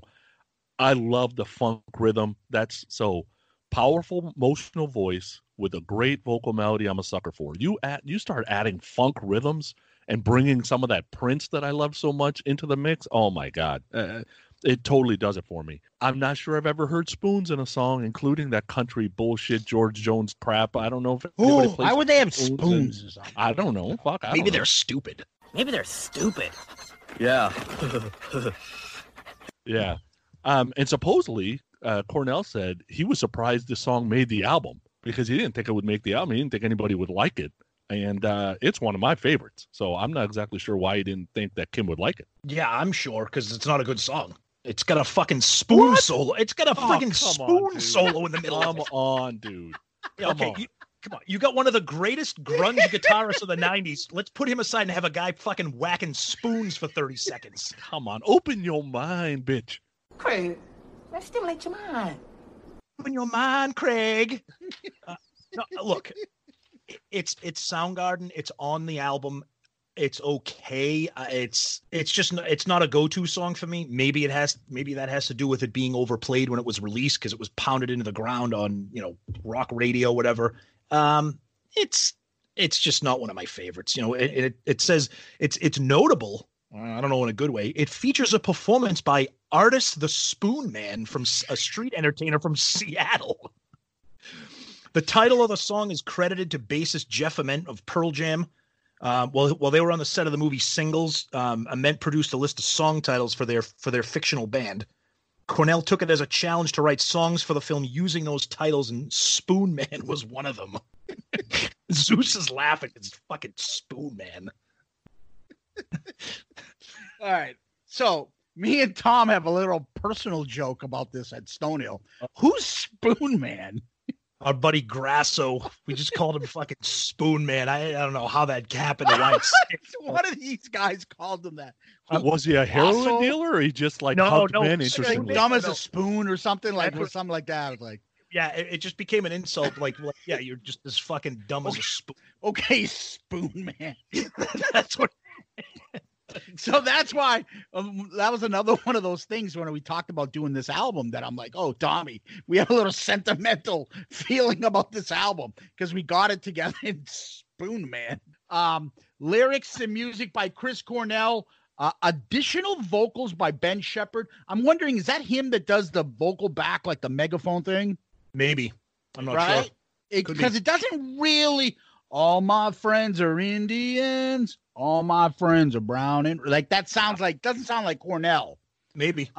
I love that second verse of all these lyrics where he comes in with that whole like megaphone, like distorted vocals and stuff. The video is black and white featuring Artis the Spoon Man. Jesus.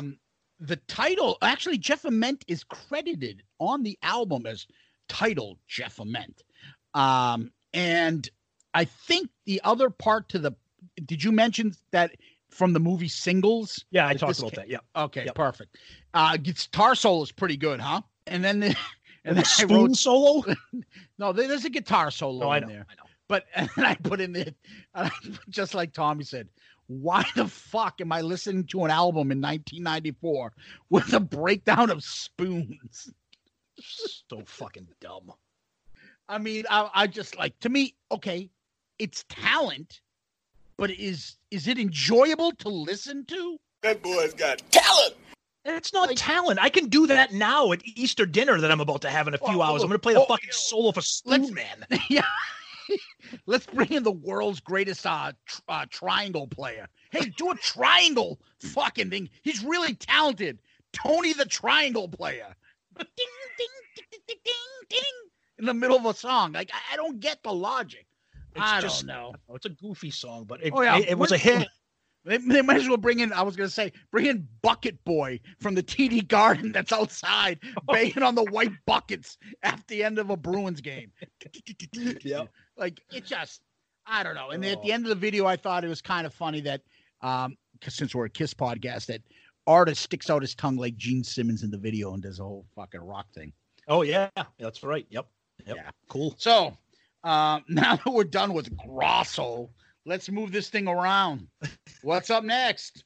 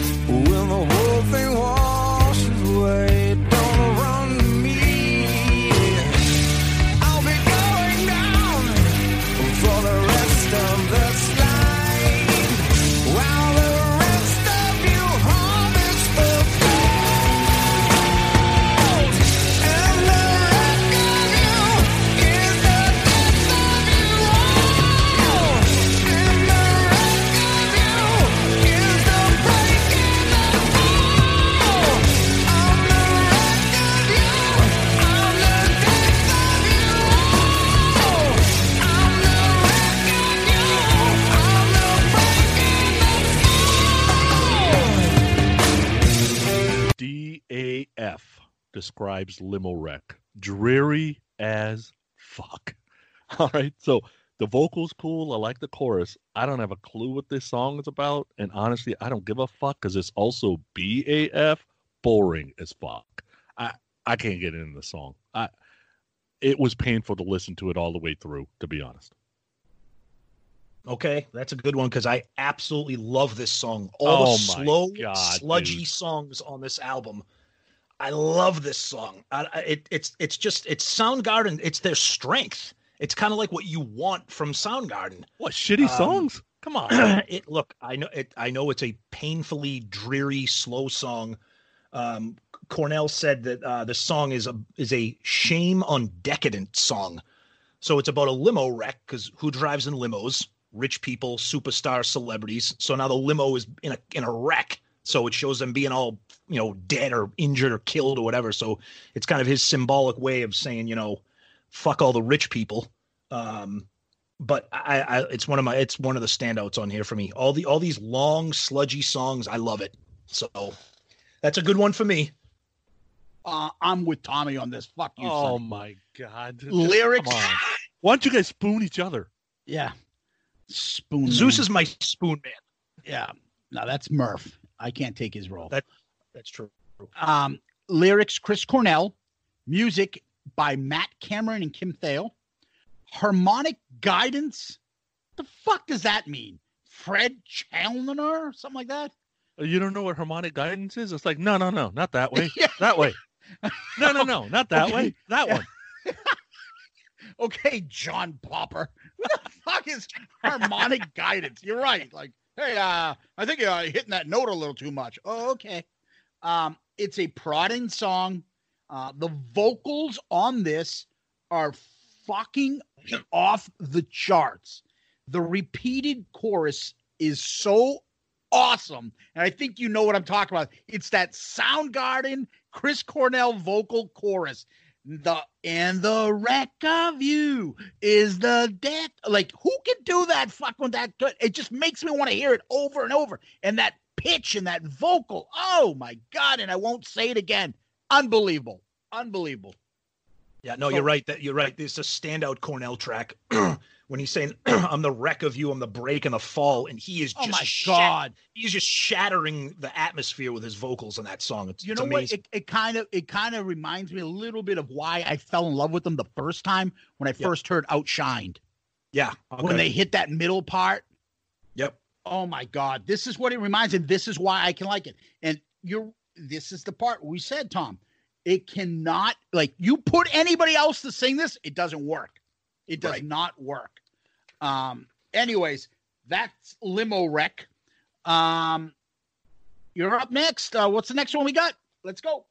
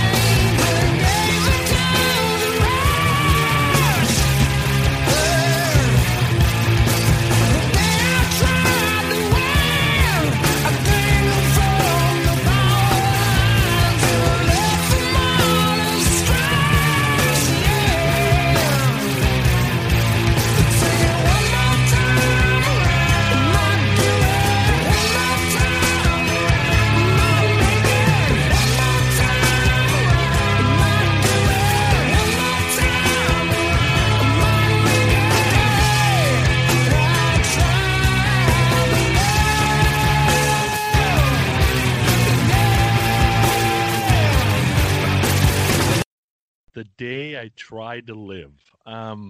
You know, I say it all the time. No good deed goes unpunished. That's basically what the song's about to me. Is like I try to do the right thing, but I get screwed every time, kind of thing. But you still got to try to do the right thing. That's just how it is. I mean, there's going to be times it doesn't work out. Here's where, you know, we haven't really talked about it much, but if you didn't have the lyrics in the CD, you would have no idea what Cornell is saying in any of these songs, because the yelping and the vocal and the kind of it's kind of a cool emotional whine that he has to his voice. Sometimes you can't figure out what the hell he's talking about, and that's absolutely true in this song. I think that's what stopped it from being a hit, because I think this song could have been the biggest hit off the album if he was a little more, I don't know, if he would have explained or maybe said his words a little bit differently. Not sure about that, but I really like the song. Bass and drums definitely drive this song home. That excuse me, yeah, it's a great song. It showcases, you know, all the peaks and valleys of Cornell vocally. The chorus is just spectacular. Cornell said that the song is about trying to step out of being patterned and closed off and reclusive. So trying to live, the day that I tried to live. He kind of mentioned it a little bit too, that he kind of considers it a sister song to Fell on Black Days. You know, kind of like you have a down day and then you have a day that you try to live. You try to kind of put those together, you know, kind of sister songs. I think it's a standout on the album for sure. Lyrics and music by Chris Cornell. Video's kind of weird. Some psycho guy in a ward doing all sorts of fucking stupid shit.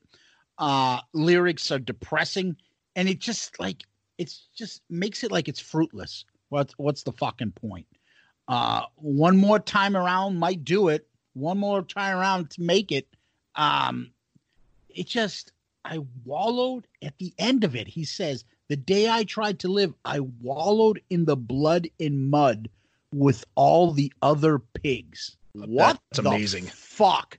Yeah. I mean, and if those aren't like direct lyrics, again, this is why I think he kind of stands out for me, makes it easier. Like he's in between that. I think he might be like him and Kurt Cobain, but his lyrics are easier to understand. And then that's why Scott Weiland's just like, what the fuck? Anyways, I just learned that I was a liar just like you. I deserve good things. I am entitled to my share of happiness. I refuse to beat myself up. I am an attractive person. I am fun to be with. I'm going to do a terrific show today, and I'm going to help people because I'm good enough, I'm smart enough, and doggone it, people like me. Well, there's a positive outlook on life. Yep. I know. Amazing. Oh my God. That's kind of depressing. So let's go to the next one.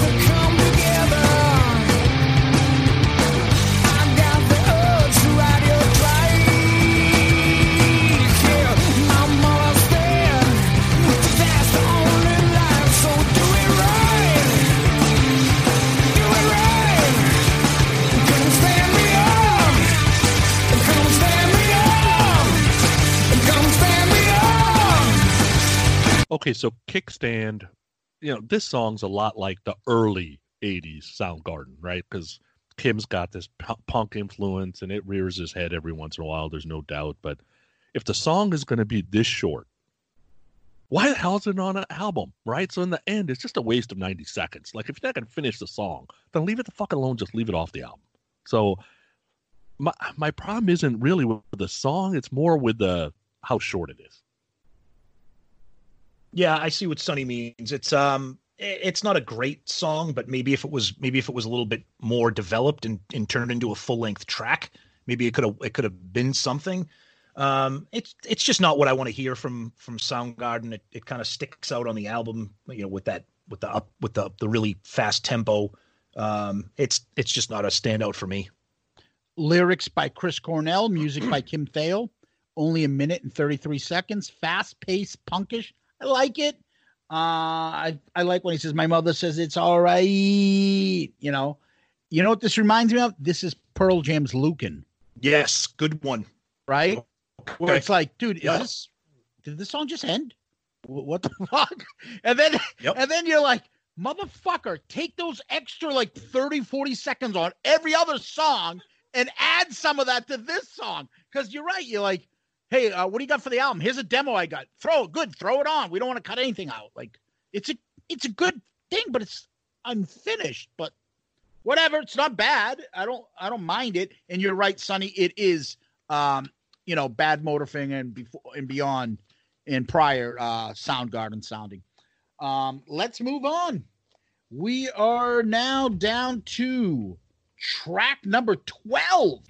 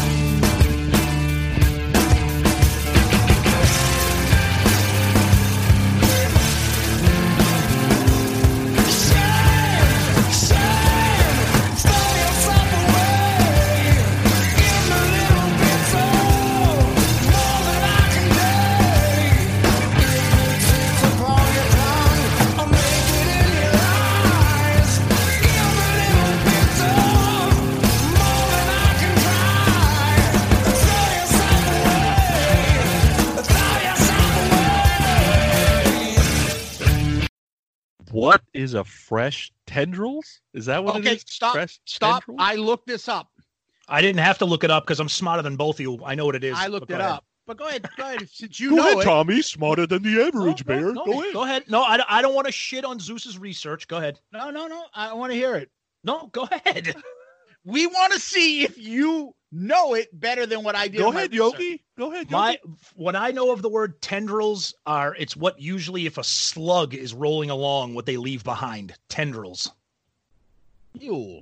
No, that's not what I thought. Okay. I always thought tendrils were something like an octopus fingers or something that sticks and grabs you. Yeah, okay. So I looked it up. Yeah. A tendril is a thread-like appendage of a climbing plant entwines around any suitable support.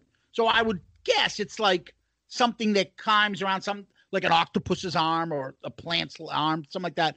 I don't know if maybe what you said is right. Maybe that's a different definition. I don't know. That was the first thing I saw on Wikipedia when I fucking looked it up. Yep. Go ahead, Sonny. Anyways.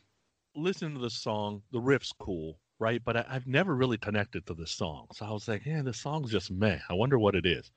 I happen to be listening to ridiculous rock record reviews, our buddy Aaron Martell, and they did this album. So I was kind of bouncing up and down, see if they agreed with some of the stuff I was writing down. And somebody on the podcast said it reminded them of Pink Floyd. That's what the problem is, because Pink Floyd sucks ass. That's why I don't like this song. Okay, I got nothing on Pink Floyd on this song, and what I will say instead is that to me, this is an absolute standout on this album. I put this as one of the. I put this as this has got to be a joke. You're joking, right? Fresh Tendrils. I think first of all, when it starts off, when he says "long time coming" and he's got that monotone, and then the next verse, he changes his pitch and he gets up high, and then when he's saying "throw yourself away" and he's screaming. Oh, I think to me, I think this is a standout song that had potential to be a hit for them on this album. I fucking love it. One of my favorites on the album. Lyrics by Chris Cornell and Matt Cameron. Music by Matt Cameron. Clavinet by Natasha Schneider. Tom, I don't agree with you. That's okay. Woohoo, finally. That's okay. It's a plotting song. I like the riff. You're right, Sonny. I like the riff. The vocals again stick out. Maybe it's something that I haven't heard as much as the other songs on it. Maybe if I listen to it a couple hundred more times, I'll like it more. I like it. It's, the vocals again on Long Time Coming. It's just the words, every syllable, every little thing. It just fluctuate. It's incredible. I don't know. It just never, maybe because it wasn't it didn't seem like the common chorus or that it could wrap itself around. It just didn't have that hook on this. And I don't know. I like it. I'm not crazy about it. But for me, it's certainly not a standout. I mean, it's one of the weaker songs on this album. Wow. Okay. But I mean, again, a weak song on Super Unknown is a great song on most other albums. Untrue, but that's okay. Oh, yeah. Yeah, we'll see at the end of this, Sonny, won't we? Oh, yeah, we will. All right.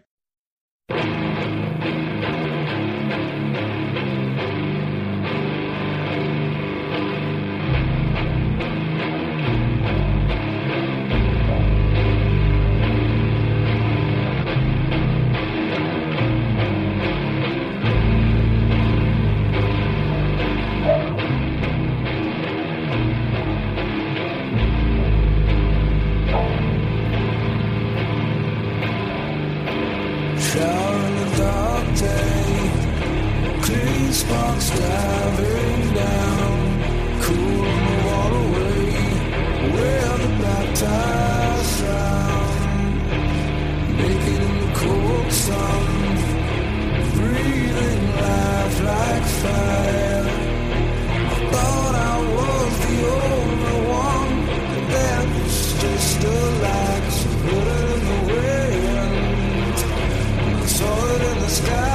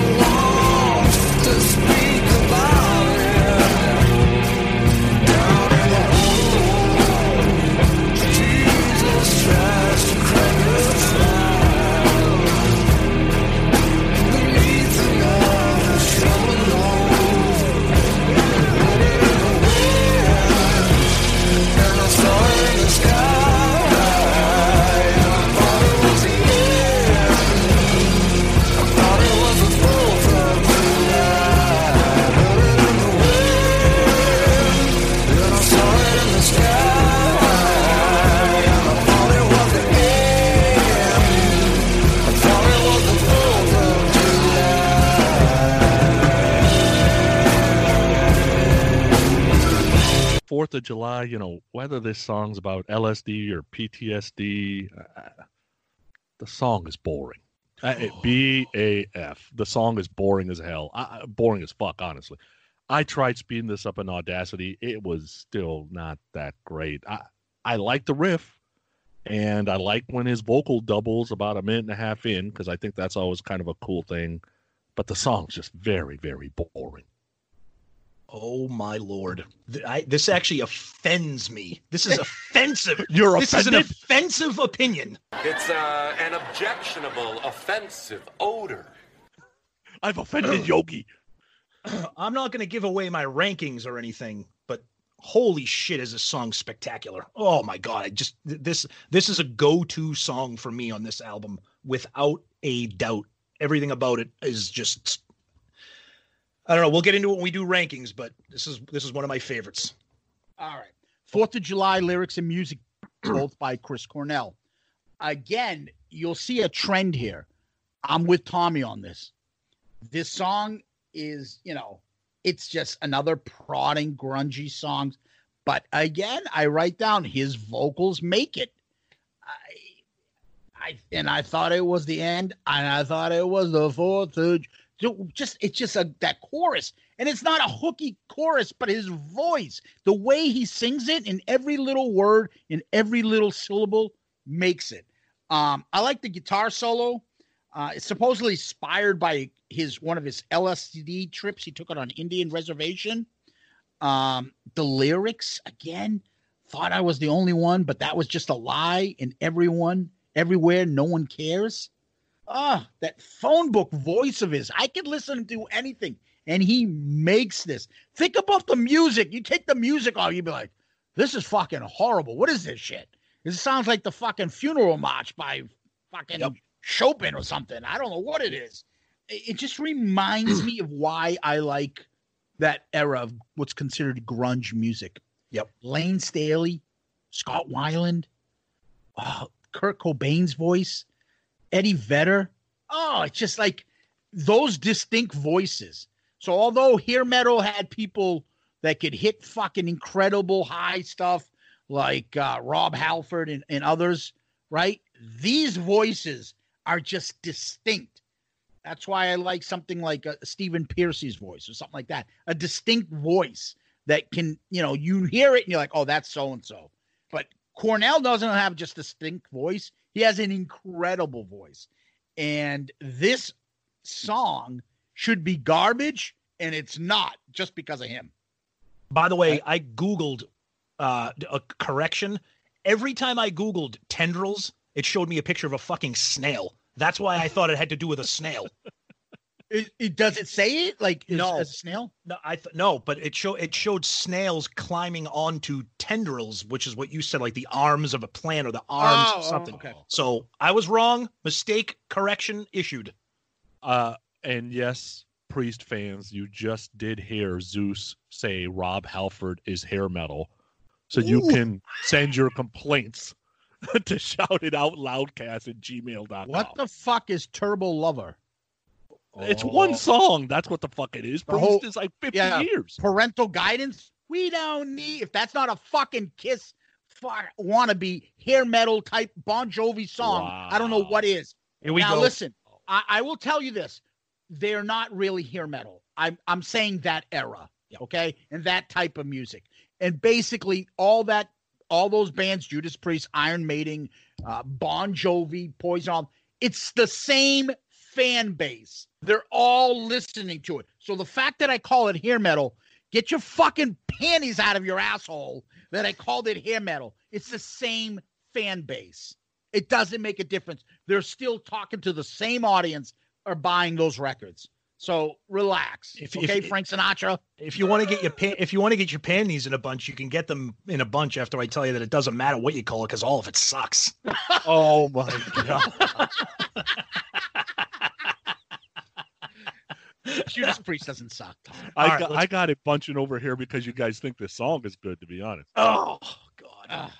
Sonny's going to punish us. His next pick is going to be a Priest. No, because he's got his fucking panties in bunch because he used a coupon last week from Adam and Eve, and he's got a fucking hot rod fucking stick up his ass. But go ahead. You're up next. 1, 2, 3, 4.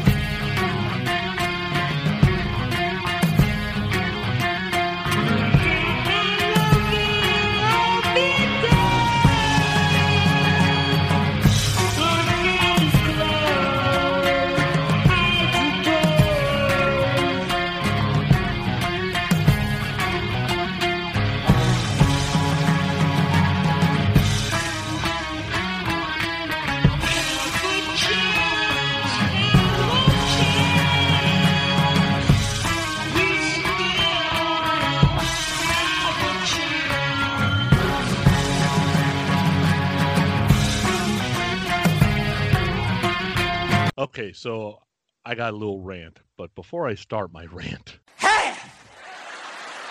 I'll take half his shit. And they'll get it. They'll get you half your money, your house, your car, alimony, child support, and your children. You'll be on the cover of the Inquirer like this. So be careful. This song, Half, transported me right back to when I was like 6 years old, listening to this shitty 8-tracks that my dad used to listen to about like Middle Eastern music on that fucking console, right? The console, the record player, you open up the top, you know, that kind of shit. The song reminded me of a very long quote. I'll read it verbatim here. Now listen to me, jerk off. If you're not part of the solution, you're part of the problem. Quit being part of the fucking problem and put the other guy back on. So in other words, Shepard, give the mic back to Cornell, sit down, and shut the fuck up. That's what this song tells me. Yeah, it's just very. We've used this term when we talk about some Kiss records. It's just very self-indulgent. It's it kind of reminds me of when like Van Halen put Apolitical Blues on OU812, or you know, there's just no need for it. It's not grunge. It's not Cornell. It's just there's just no need. I mean, at least make it the last song, but that's just there's no need for it. This version's of Bugs. Oh yeah, absolutely. Right? Yeah. Just like, what the fuck is this doing on here? Which is also very self-indulgent on Vitalogy. Oh, yeah. What? Hey, Foxy motherfucker, whatever the fuck that is, too. Just Pearl Jam had a habit of doing this shit too. Yep. Lyrics and music by Ben Shepherd. I think there's a common theme when it's Ben Shepherd doing the music. It sucks. You guys. Yeah, exactly. Viola player in guitar, vocals is Ben Shepherd on this. Viola is April Aceves. Cello, Justin Foy. It's Indian music in the beginning. It sounds like Zeppelin, Middle Eastern breakdown. But that breakdown at the end, it reminds me of the How Many More Times Zeppelin kind of breakdown, where they start talking, when Robert Plant starts talking about all the women and stuff, and there's that kind of moody, creepy kind of music. That's the best part of the song, when he stops. I don't know if that's called singing. I don't know what he's doing. I don't either. But when it gets into that little mood stuff, I can listen to that as part of like an interlude between songs because it fits the mood. I don't understand it. And Cornell says he refused to sing it because he would lose its character. So Ben had to sing it. Ugh. No, you didn't want to sing it because you're like, even I can't do shit with That's this right. Song, right? Exactly. He's like, I'm gonna let you die on this hill, Ben. Go with it. Yeah. You know Go ahead, dude. Go ahead. Yeah. Do you know, it reminds me of that whole Creedence Clearwater Revival shit where John Fogerty would always write all the music, write all the lyrics, produce everything, do the guitar parts, do everything. And they had his brother and the other shitbags in the band. And they're like, oh, this isn't fair. I should be doing something. And their last album, he's like, okay, everybody do 3 songs and come back. And the album fucking tanked and the band just broke up. That's him saying, okay, everybody bring in some stuff. Okay, you bring this, you bring. Okay, Ben, let's see how you do with this. Here you go. That passive aggressive shit. That's exactly what it is.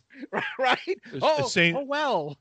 Same shit Paul used to do to Peter. Yeah, that's good, Peter. Yeah, put that on your own shitty solo album. Yeah, go ahead. Oh, here we go. He's shitting on Peter's solo album now, Zeus. The only reason he would be saying that would be because that song Hooligan. But other than that, he'd be nuts. Fuck. Anyways, yeah, you're right, Tom. This should be the last song on the album. Yeah. But thank God it's not, because here it comes.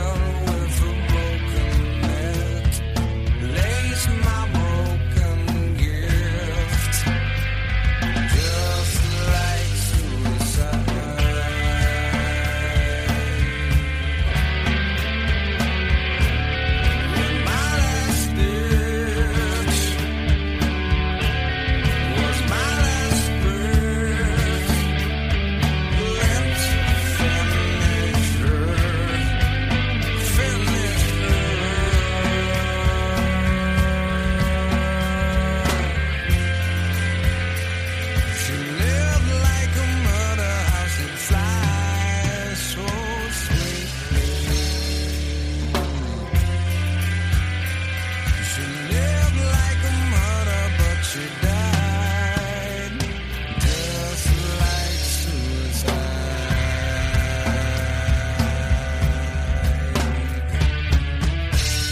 Bit down on the bullet, and I had a taste so sour.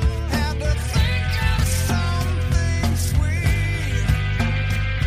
Love's like suicide.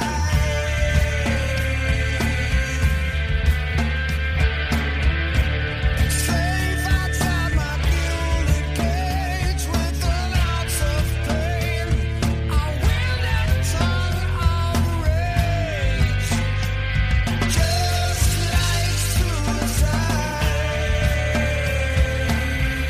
You could have just took The Day I Tried to Live, moved that in front of Limo Wreck, and just end the album, because this song is not that good. Like Suicide, I'm sorry. I think the story of, Robin hits the house and breaks his neck, and he ends up smashing it over the head with a brick to end his suffering, that's better than what this song is. And even he said it got vetoed initially. It should have just stayed vetoed. It's a terrible way to end the album. I'm sorry. Speechless. I don't even know where to fucking go right now. The fact that, see, this is why I'm glad we picked this album, because we have one person saying that the song should not even have been on the album, and then you have me and potentially Zeus. I don't know where to go. I'm all I can say is just it's fucking amazing, and we'll save it when we get into the rankings and etc. Lyrics and music by Chris Cornell. Prodding song, Haunting. It's just, vocals are unreal. The lyrics, the drum, that guitar outro that Kim Thayil does, awesome. The vocal range, Chris Cornell. I know, same old shit I keep saying throughout this whole thing. That monotone, Chris Cornell.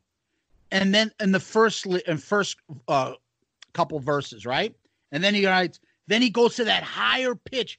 Bit down on the bullet now. I had a taste so sour. That is insane. The talent it takes to do that. Yeah, I mean, it reminds me a little bit of Birth Ritual, which I'm a song. Huge fan of from Singles. Killer song. Oh my God. And thank God I have Tommy here with this, because this whole album would be, this is fucking awesome. And then you'd say, this sucks. You're on the same page with me. Every one of these is just Cornell and his voice and the music. And he makes everything work. This song should be like, if anybody else did this, you'd be like, this is a parody of what people would think is grunge. No, but this is perfect for grunge. This is what it is. People misinterpret the lyrics, what he's talking about. He's not talking his own suicide, but it's just, off the charts. And it is the last song on the album. Yep. We discussed this earlier that, we weren't going to do She Likes Surprises, which is like the 16th song. Mm-hmm. It's on the bonus when they did a redo of the album. We're not going to get into it. We're talking about the 15 songs that are on the original album. So we're going to end there. Yep. Obviously we throw out a lot of stuff. Any overall opinions of what we just talked about, Sonny? We can start with you. They're seriously talented musicians. Not guys I would want to hang out with unless I was doing my personal leaving Las Vegas kind of thing. Because you got to be in an okay mood to listen to some of this shit. Like after I listened to this, I put on a couple of Prince albums because I was like, it was still during the day. So I was like, I can't be in this mood the whole time. Some of this is depressing shit. That's how grunge is to me kind of all the time. So I will tell you, when I listen to this album, I listen to basically about half of it that I really, really like. And then the other half I just don't even listen to. Yeah, it's not, like we said at the beginning, it's not a feel-good album. It's not an album that you kind of throw on when you're having like a cookout or, hey, my friends are coming over. Yeah, why don't you throw on Like Suicide or throw on Super Unknown? Like, but that being said, for this era, for this style of music, I think it's just a crowning achievement in the grunge era music for sure for me. Yeah, and so you talk about the mood. No one's saying to be in the mood for the whole, day. Oh yeah, but right. It can take you to a place that there's a time and place for everything. Yep. I'm not gonna play fucking. I want to rock and roll all night and party every day after I just left my uncle's funeral. All right, but if I've had a day at work or something, it's kind of bugging me, and I'm driving home, I want to listen to some. Maybe I'll put this on, or maybe if it's raining and I'm like just having a beer outside and just watching the rain, sitting on a chair. Fuck yeah. I want to play this. Yeah. It's just, again, overall, I'm so happy we were able to review it because I honestly lost that understanding of how awesome this album was and that whole era. Yeah. And so what we usually do after we do our album review, we do a breakdown of the tracks and rank them. So let's go. I have this. I'm not sure who's gone first. So who went last couple times? Does anybody remember? No. Okay. I'll go first. All right. So Tom is going to go first. Number 15, Tom. Half. Sonny. Half. Our first ever three-way agreement. Half. Because Sonny wanted to be a bozo and not put Apolitical Blues last when we did OU 812. Because they didn't write that song. Right. How is that not the fucking first? I know. Now that I think about it, Tom, I guess somebody would have been, oh, yeah, you definitely did that for OU 812, right? Apolitical Blues. No. All right. Number 14, Tom. Head down. Head down. Everybody down. No. Put that cookie down now. I took, Tommy's not going to like this, Fresh Tendrils. Oh, dear God. Boy, these rankings, once we get these rankings, they're about to get ugly now. This is going to get all. Again, remember, this is something like even half I can deal with it. I like. So just because I put Fresh Tendrils down just means I don't like it as much as the others. Doesn't mean I don't like it. I like it. 13 to Tom. And I'll be completely honest with you. Full disclosure, during this recording, I have changed my rating. Oh, yeah, so did I a few times. So do I. I have not.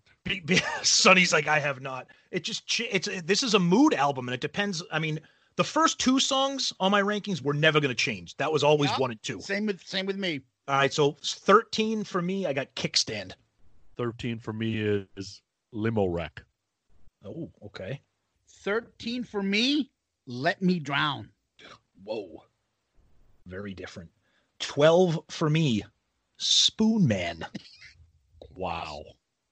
12 for me is Fresh Tendrils. Wow. Attaboy.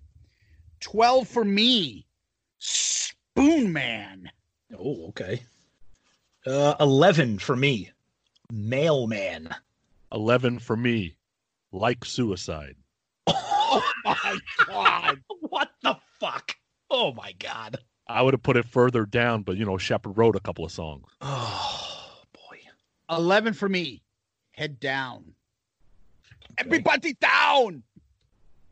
10 for me, Fell on Black Days.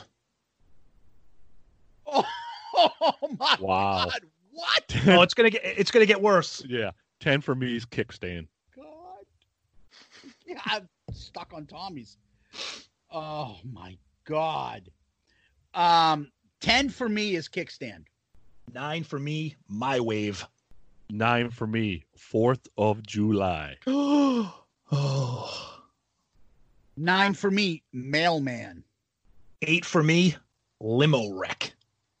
8 for me, Mailman. 8 for me, Super Unknown. Oh wow. Okay. That's my number 7. 7 for me is Super Unknown. 7 for me is Let Me Drown. 7 for me is 4th of July. Oof. 6 for me, The Day I Tried to Live. 6 for me is Black Hole Sun. 6 for me, Black Hole Sun. 5 for me is Let Me Drown. 5 for me is My Wave. 5 for me is My Wave. Holy shit, I'm matching with Sonny a lot. 4 for me, and you can suck it both. Fresh Tendrils. You're officially sucking it because of that pick. 4 for me is The Day I Tried to Live. 4 for me, The Day I Tried to Live. 3 for me, Black Hole Sun. 3 for me is Super Unknown. 3 for me, Limo Wreck. Nice. Wow. Why? These top 2 flip-flop for me, but I settled on this one. Number 2 for me is 4th of July. Number 2 for me is Fell on Black Days. Number 2 for me is Like Suicide. And that is my number 1, Like Suicide, by far. And you guys are nuts because number 1 is Spoon Man. Oh, you've got to be. There's no way you're doing that seriously. My number 1 is Spoon Man. I love that song. Oh, my goodness. This is why we do this. My number 1 is Fell on Black Days. Wow. A lot of different things all over the place here with this ranking. Wow. I think I know what's going to be number 1, but go ahead, Sonny. Do you have the rankings? All right, so top 3, third, 5? Third was Black Hole Sun. Tied for second was Like Suicide and The Day I Tried to Live. And number 1 was Fell on Black Days. Wow. I'm not going to argue with any of that. I will argue with Spoon Man being number 1. Yeah. I don't know why. It's a great song. I'm telling you right now, some of the feedback we get on this, Sonny's got another nickname. It's like Sonny fucking can't rank list Pooney or something. Like, I don't know. This may be more egregious than having apolitical blues not last on OUA 1-2. No, I cannot believe you guys like that shit like Suicide. Oh, my Good God. That song. Oh, my God. I will never listen to that song again after this. So me and Tommy, after we do an album review, we also, behind the scenes, have been tracking where we rank every song. So therefore, we're not ranking every Kiss song all at once. We're doing it per album. We can eventually do this. The fact that Apolitical Blues is not the worst song, well, actually, half might be there. Half is the worst song. I started having nightmares. I was waking up in the middle of the night like this. Ah! I don't know. I would probably put Apolitical Blues as probably the worst. No. At least you got Sammy. I was just going to say, Sonny has a point. At least you have Sammy's voice on Apolitical Blues. Yeah, but it's on shit. Right, and this song isn't that long, and half of it's instrumental. Okay. Yeah, we should argue which one's worse. There's your poll. Yeah, I guess so. All right, so what do we do next? Rank the albums now, right? Yes. We could do covers. Do you want to do covers? I'll do that. Yeah. Do you remember the covers? Yeah. So okay, we got Appetite for Destruction. Yep. We have Slide It In.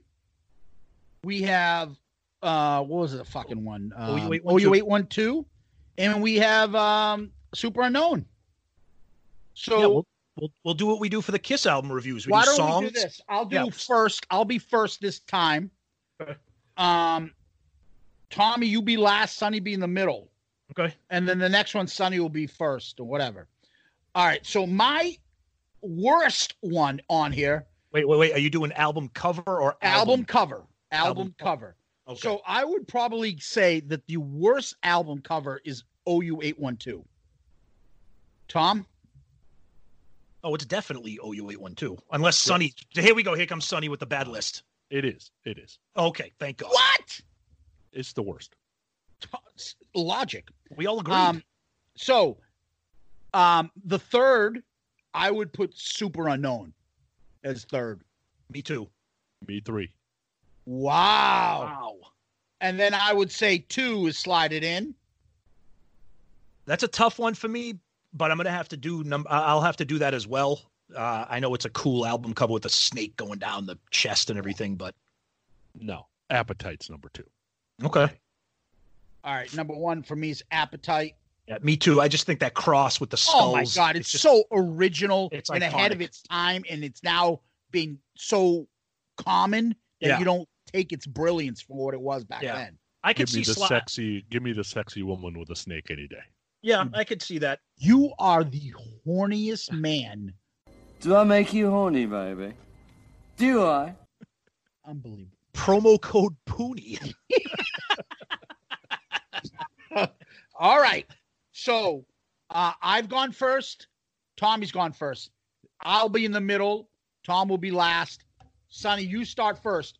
As far as favorite albums that start with number 4. Super Unknown. I knew it. That was easy. It's not even fucking close. OU812 is fucking number 4. Yeah, for me too. All right. Number 3, Sonny. OU812. For me, this is the hard. This is Kissel. This is tough. This is the hardest one. This is Kissel. I can't believe I'm going to say this, but I'm going to go by. I'm going to say that it's Slide It In for me. Yeah, this is a tough one for me. I think I would have to. I think I would have to lean slightly towards Slide It In at number 3. That's a tough one for me, though. All right, Sonny, the second. Second for me is Appetite. Wow. For me, it's obviously at this point, Soundgarden, Super Unknown. Yep, that's 2 for me also. Sonny, number 1. Number 1 for me, Slide It In. Okay. For me, obviously, it's Appetite. Yep. Me too. It's tough because it's one of those mood things. Whenever you're ranking, it's like I want to listen to Slide It In today. I don't want to listen to Super Unknown, and then the next day, that's just the thing. Anytime Appetite comes on, like I don't have to be in a mood. I can play this anytime. So I don't know. I'm pumped. I love how we just did these rankings. So let's go quickly. We're going to move this over into our favorite part of the program, the You Make Me Rock Hard part.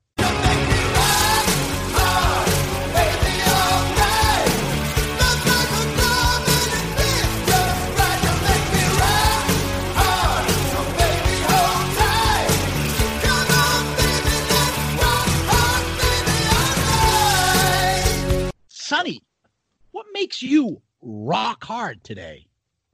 Well, since everybody's in their homes, figured I'd give a recommendation of a movie that I saw the other day, Hunt for Red October. What a great movie, right? It's based on the novel. Sean Connery, Alec Baldwin, Scott Glenn. I mean, there's James Earl Jones. It's one of those movies. Wait a minute, who? James Earl Jones? Okay. Not George Jones, fucker. I thought you said James Merle. Merle. But it's one of those movies that I enjoy that doesn't have like a female lead, really, right? There's not really a love interest. There's really none of that. It's just basic guy movie, I guess. But it's a great movie from 1990. Whatever. From 1990. Not bad. Holds up, too. Yep. Good one. For me, another recommendation. So, anybody that listens or maybe follows my personal page, if I'm not talking about Kiss and rock music, whatever, I'm talking about horror movies. That's my thing. So if you're not familiar with the streaming service called Shudder, Shudder, it is it's all horror streaming. It is fucking amazing. And because of what we're doing right now, because of the virus and the shutdown, they're doing an unbelievable promo. They usually have a 7-day free trial, but if you use the promo code SHUTIN, SHUTIN, they're giving people a 30-day free trial. And if you're a horror movie fan, I can't stress enough. It's got all the classics. It's got, all the Friday the 13th. It's got the Halloween sleepaway camp, Texas Chainsaw Massacre. But then it has a lot of exclusive originals that go direct to Shudder. It has documentaries. They're actually starting to create some original series, horror related. Everything's broken down into categories. You know, if you like supernatural, if you like slashers, if you like demons, it's you can't beat it with the free trial. So if you're a horror movie fan, I can't stress enough, I'm always checking it out. So it's very cool. Shudder, Shudder. So for me, I'm going to say something similar to this album. I would guess that I'm going to say Stone Temple Pilots. As I told you, I did the whole thing with Baco and we reviewed Purple, Stone Temple Pilots' second album. And between this, Hot in the Shade, Soundgarden, Purple, I think I got into Purple more than any of them, and remembered why I love that album and why I love the band. Stone Temple Pilots, got put into that grunge era, kind of similar like to what I said to you earlier, that blasphemy of Judas Priest and the hair metal, but they got put in it because it's the same audience they were going to. That's how I look at it. And they have some musical, the music on their albums, the DeLeo brothers, are fantastic. They get very much overlooked. I can listen to Daisy on their third album from the Vatican, Tiny Gifts, a million times, and it's just this little guitar thing they do, instrumental. I can listen to that all day long. And then just Weiland's vocals, his lyrics are fucked up. The songs kick ass, and especially Purple. That to me is the holy grail for me for grunge albums of that era. STP Core, everyone knows, but they've got some other great songs on other stuff. Tripping on Paper Heart, their whole. You've got Seven Cage Tigers. You got it's just tons of great shit. You don't like Sour Girl either?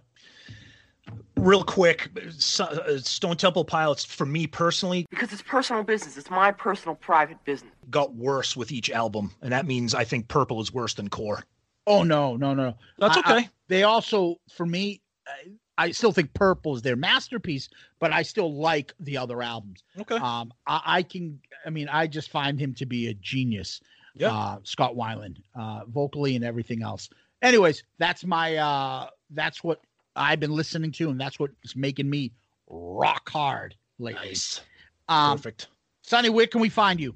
grownuprock.com. On the Grown Up Rock podcast, you can find it anywhere your greater podcasts are, and Podcast Rock City if you're in the KISS podcast.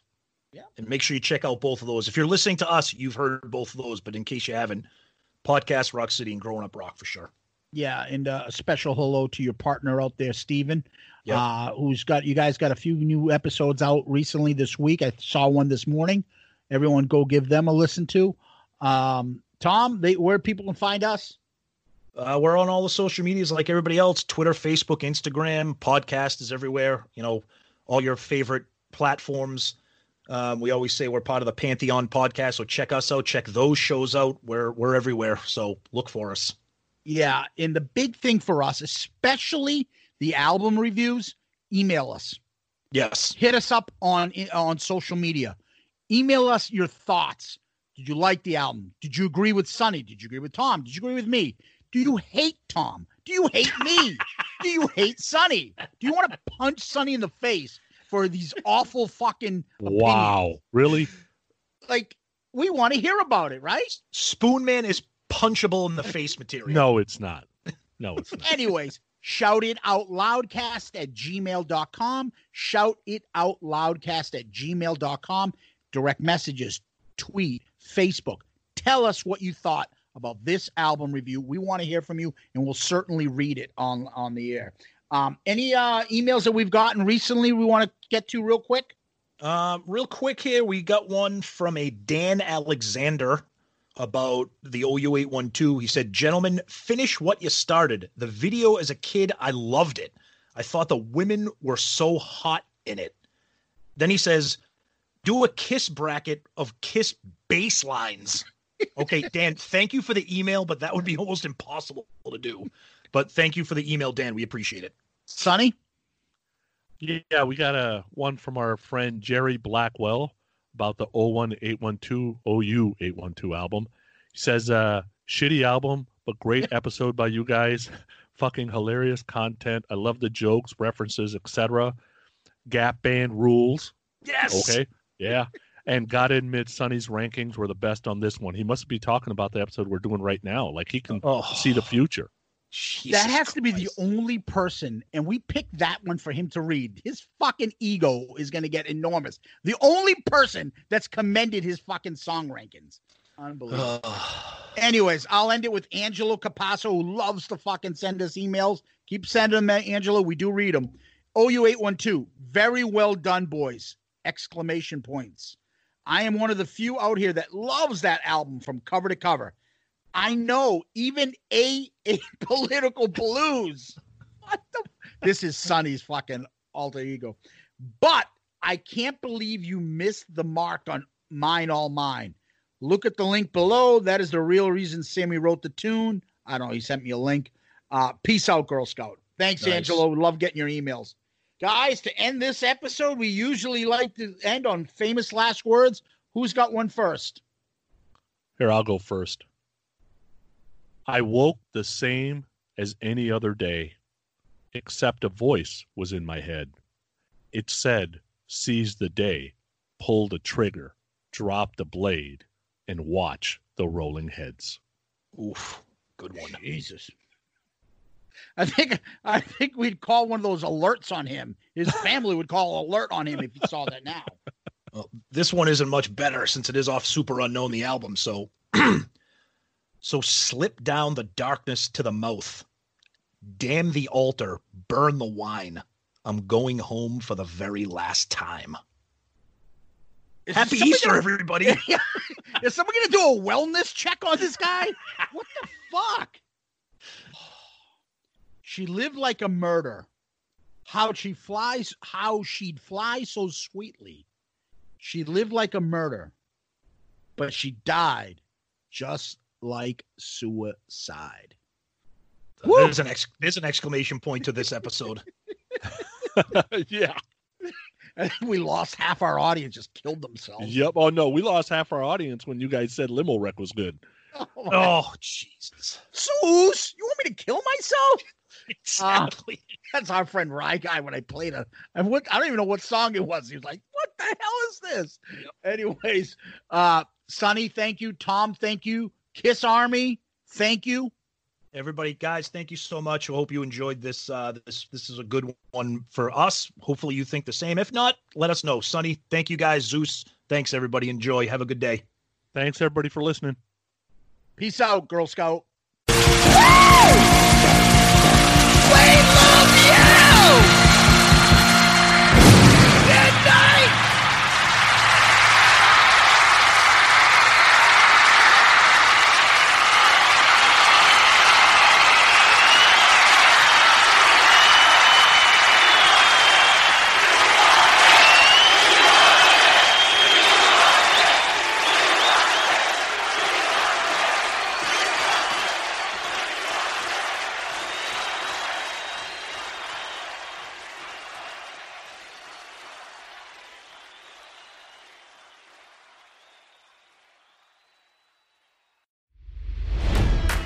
It's NFL draft season, and that means it's time to start thinking about fantasy football. FantasyPoints.com features industry-leading experts and prognosticators using proprietary hand-charted data to help you score more fantasy points. FantasyPoints.com is the place to go for whatever kind of fantasy football you play. Whether you play fantasy football, daily fantasy sports, or do a little bit of everything, Fantasy Points has the meticulously researched content to guide you to victory.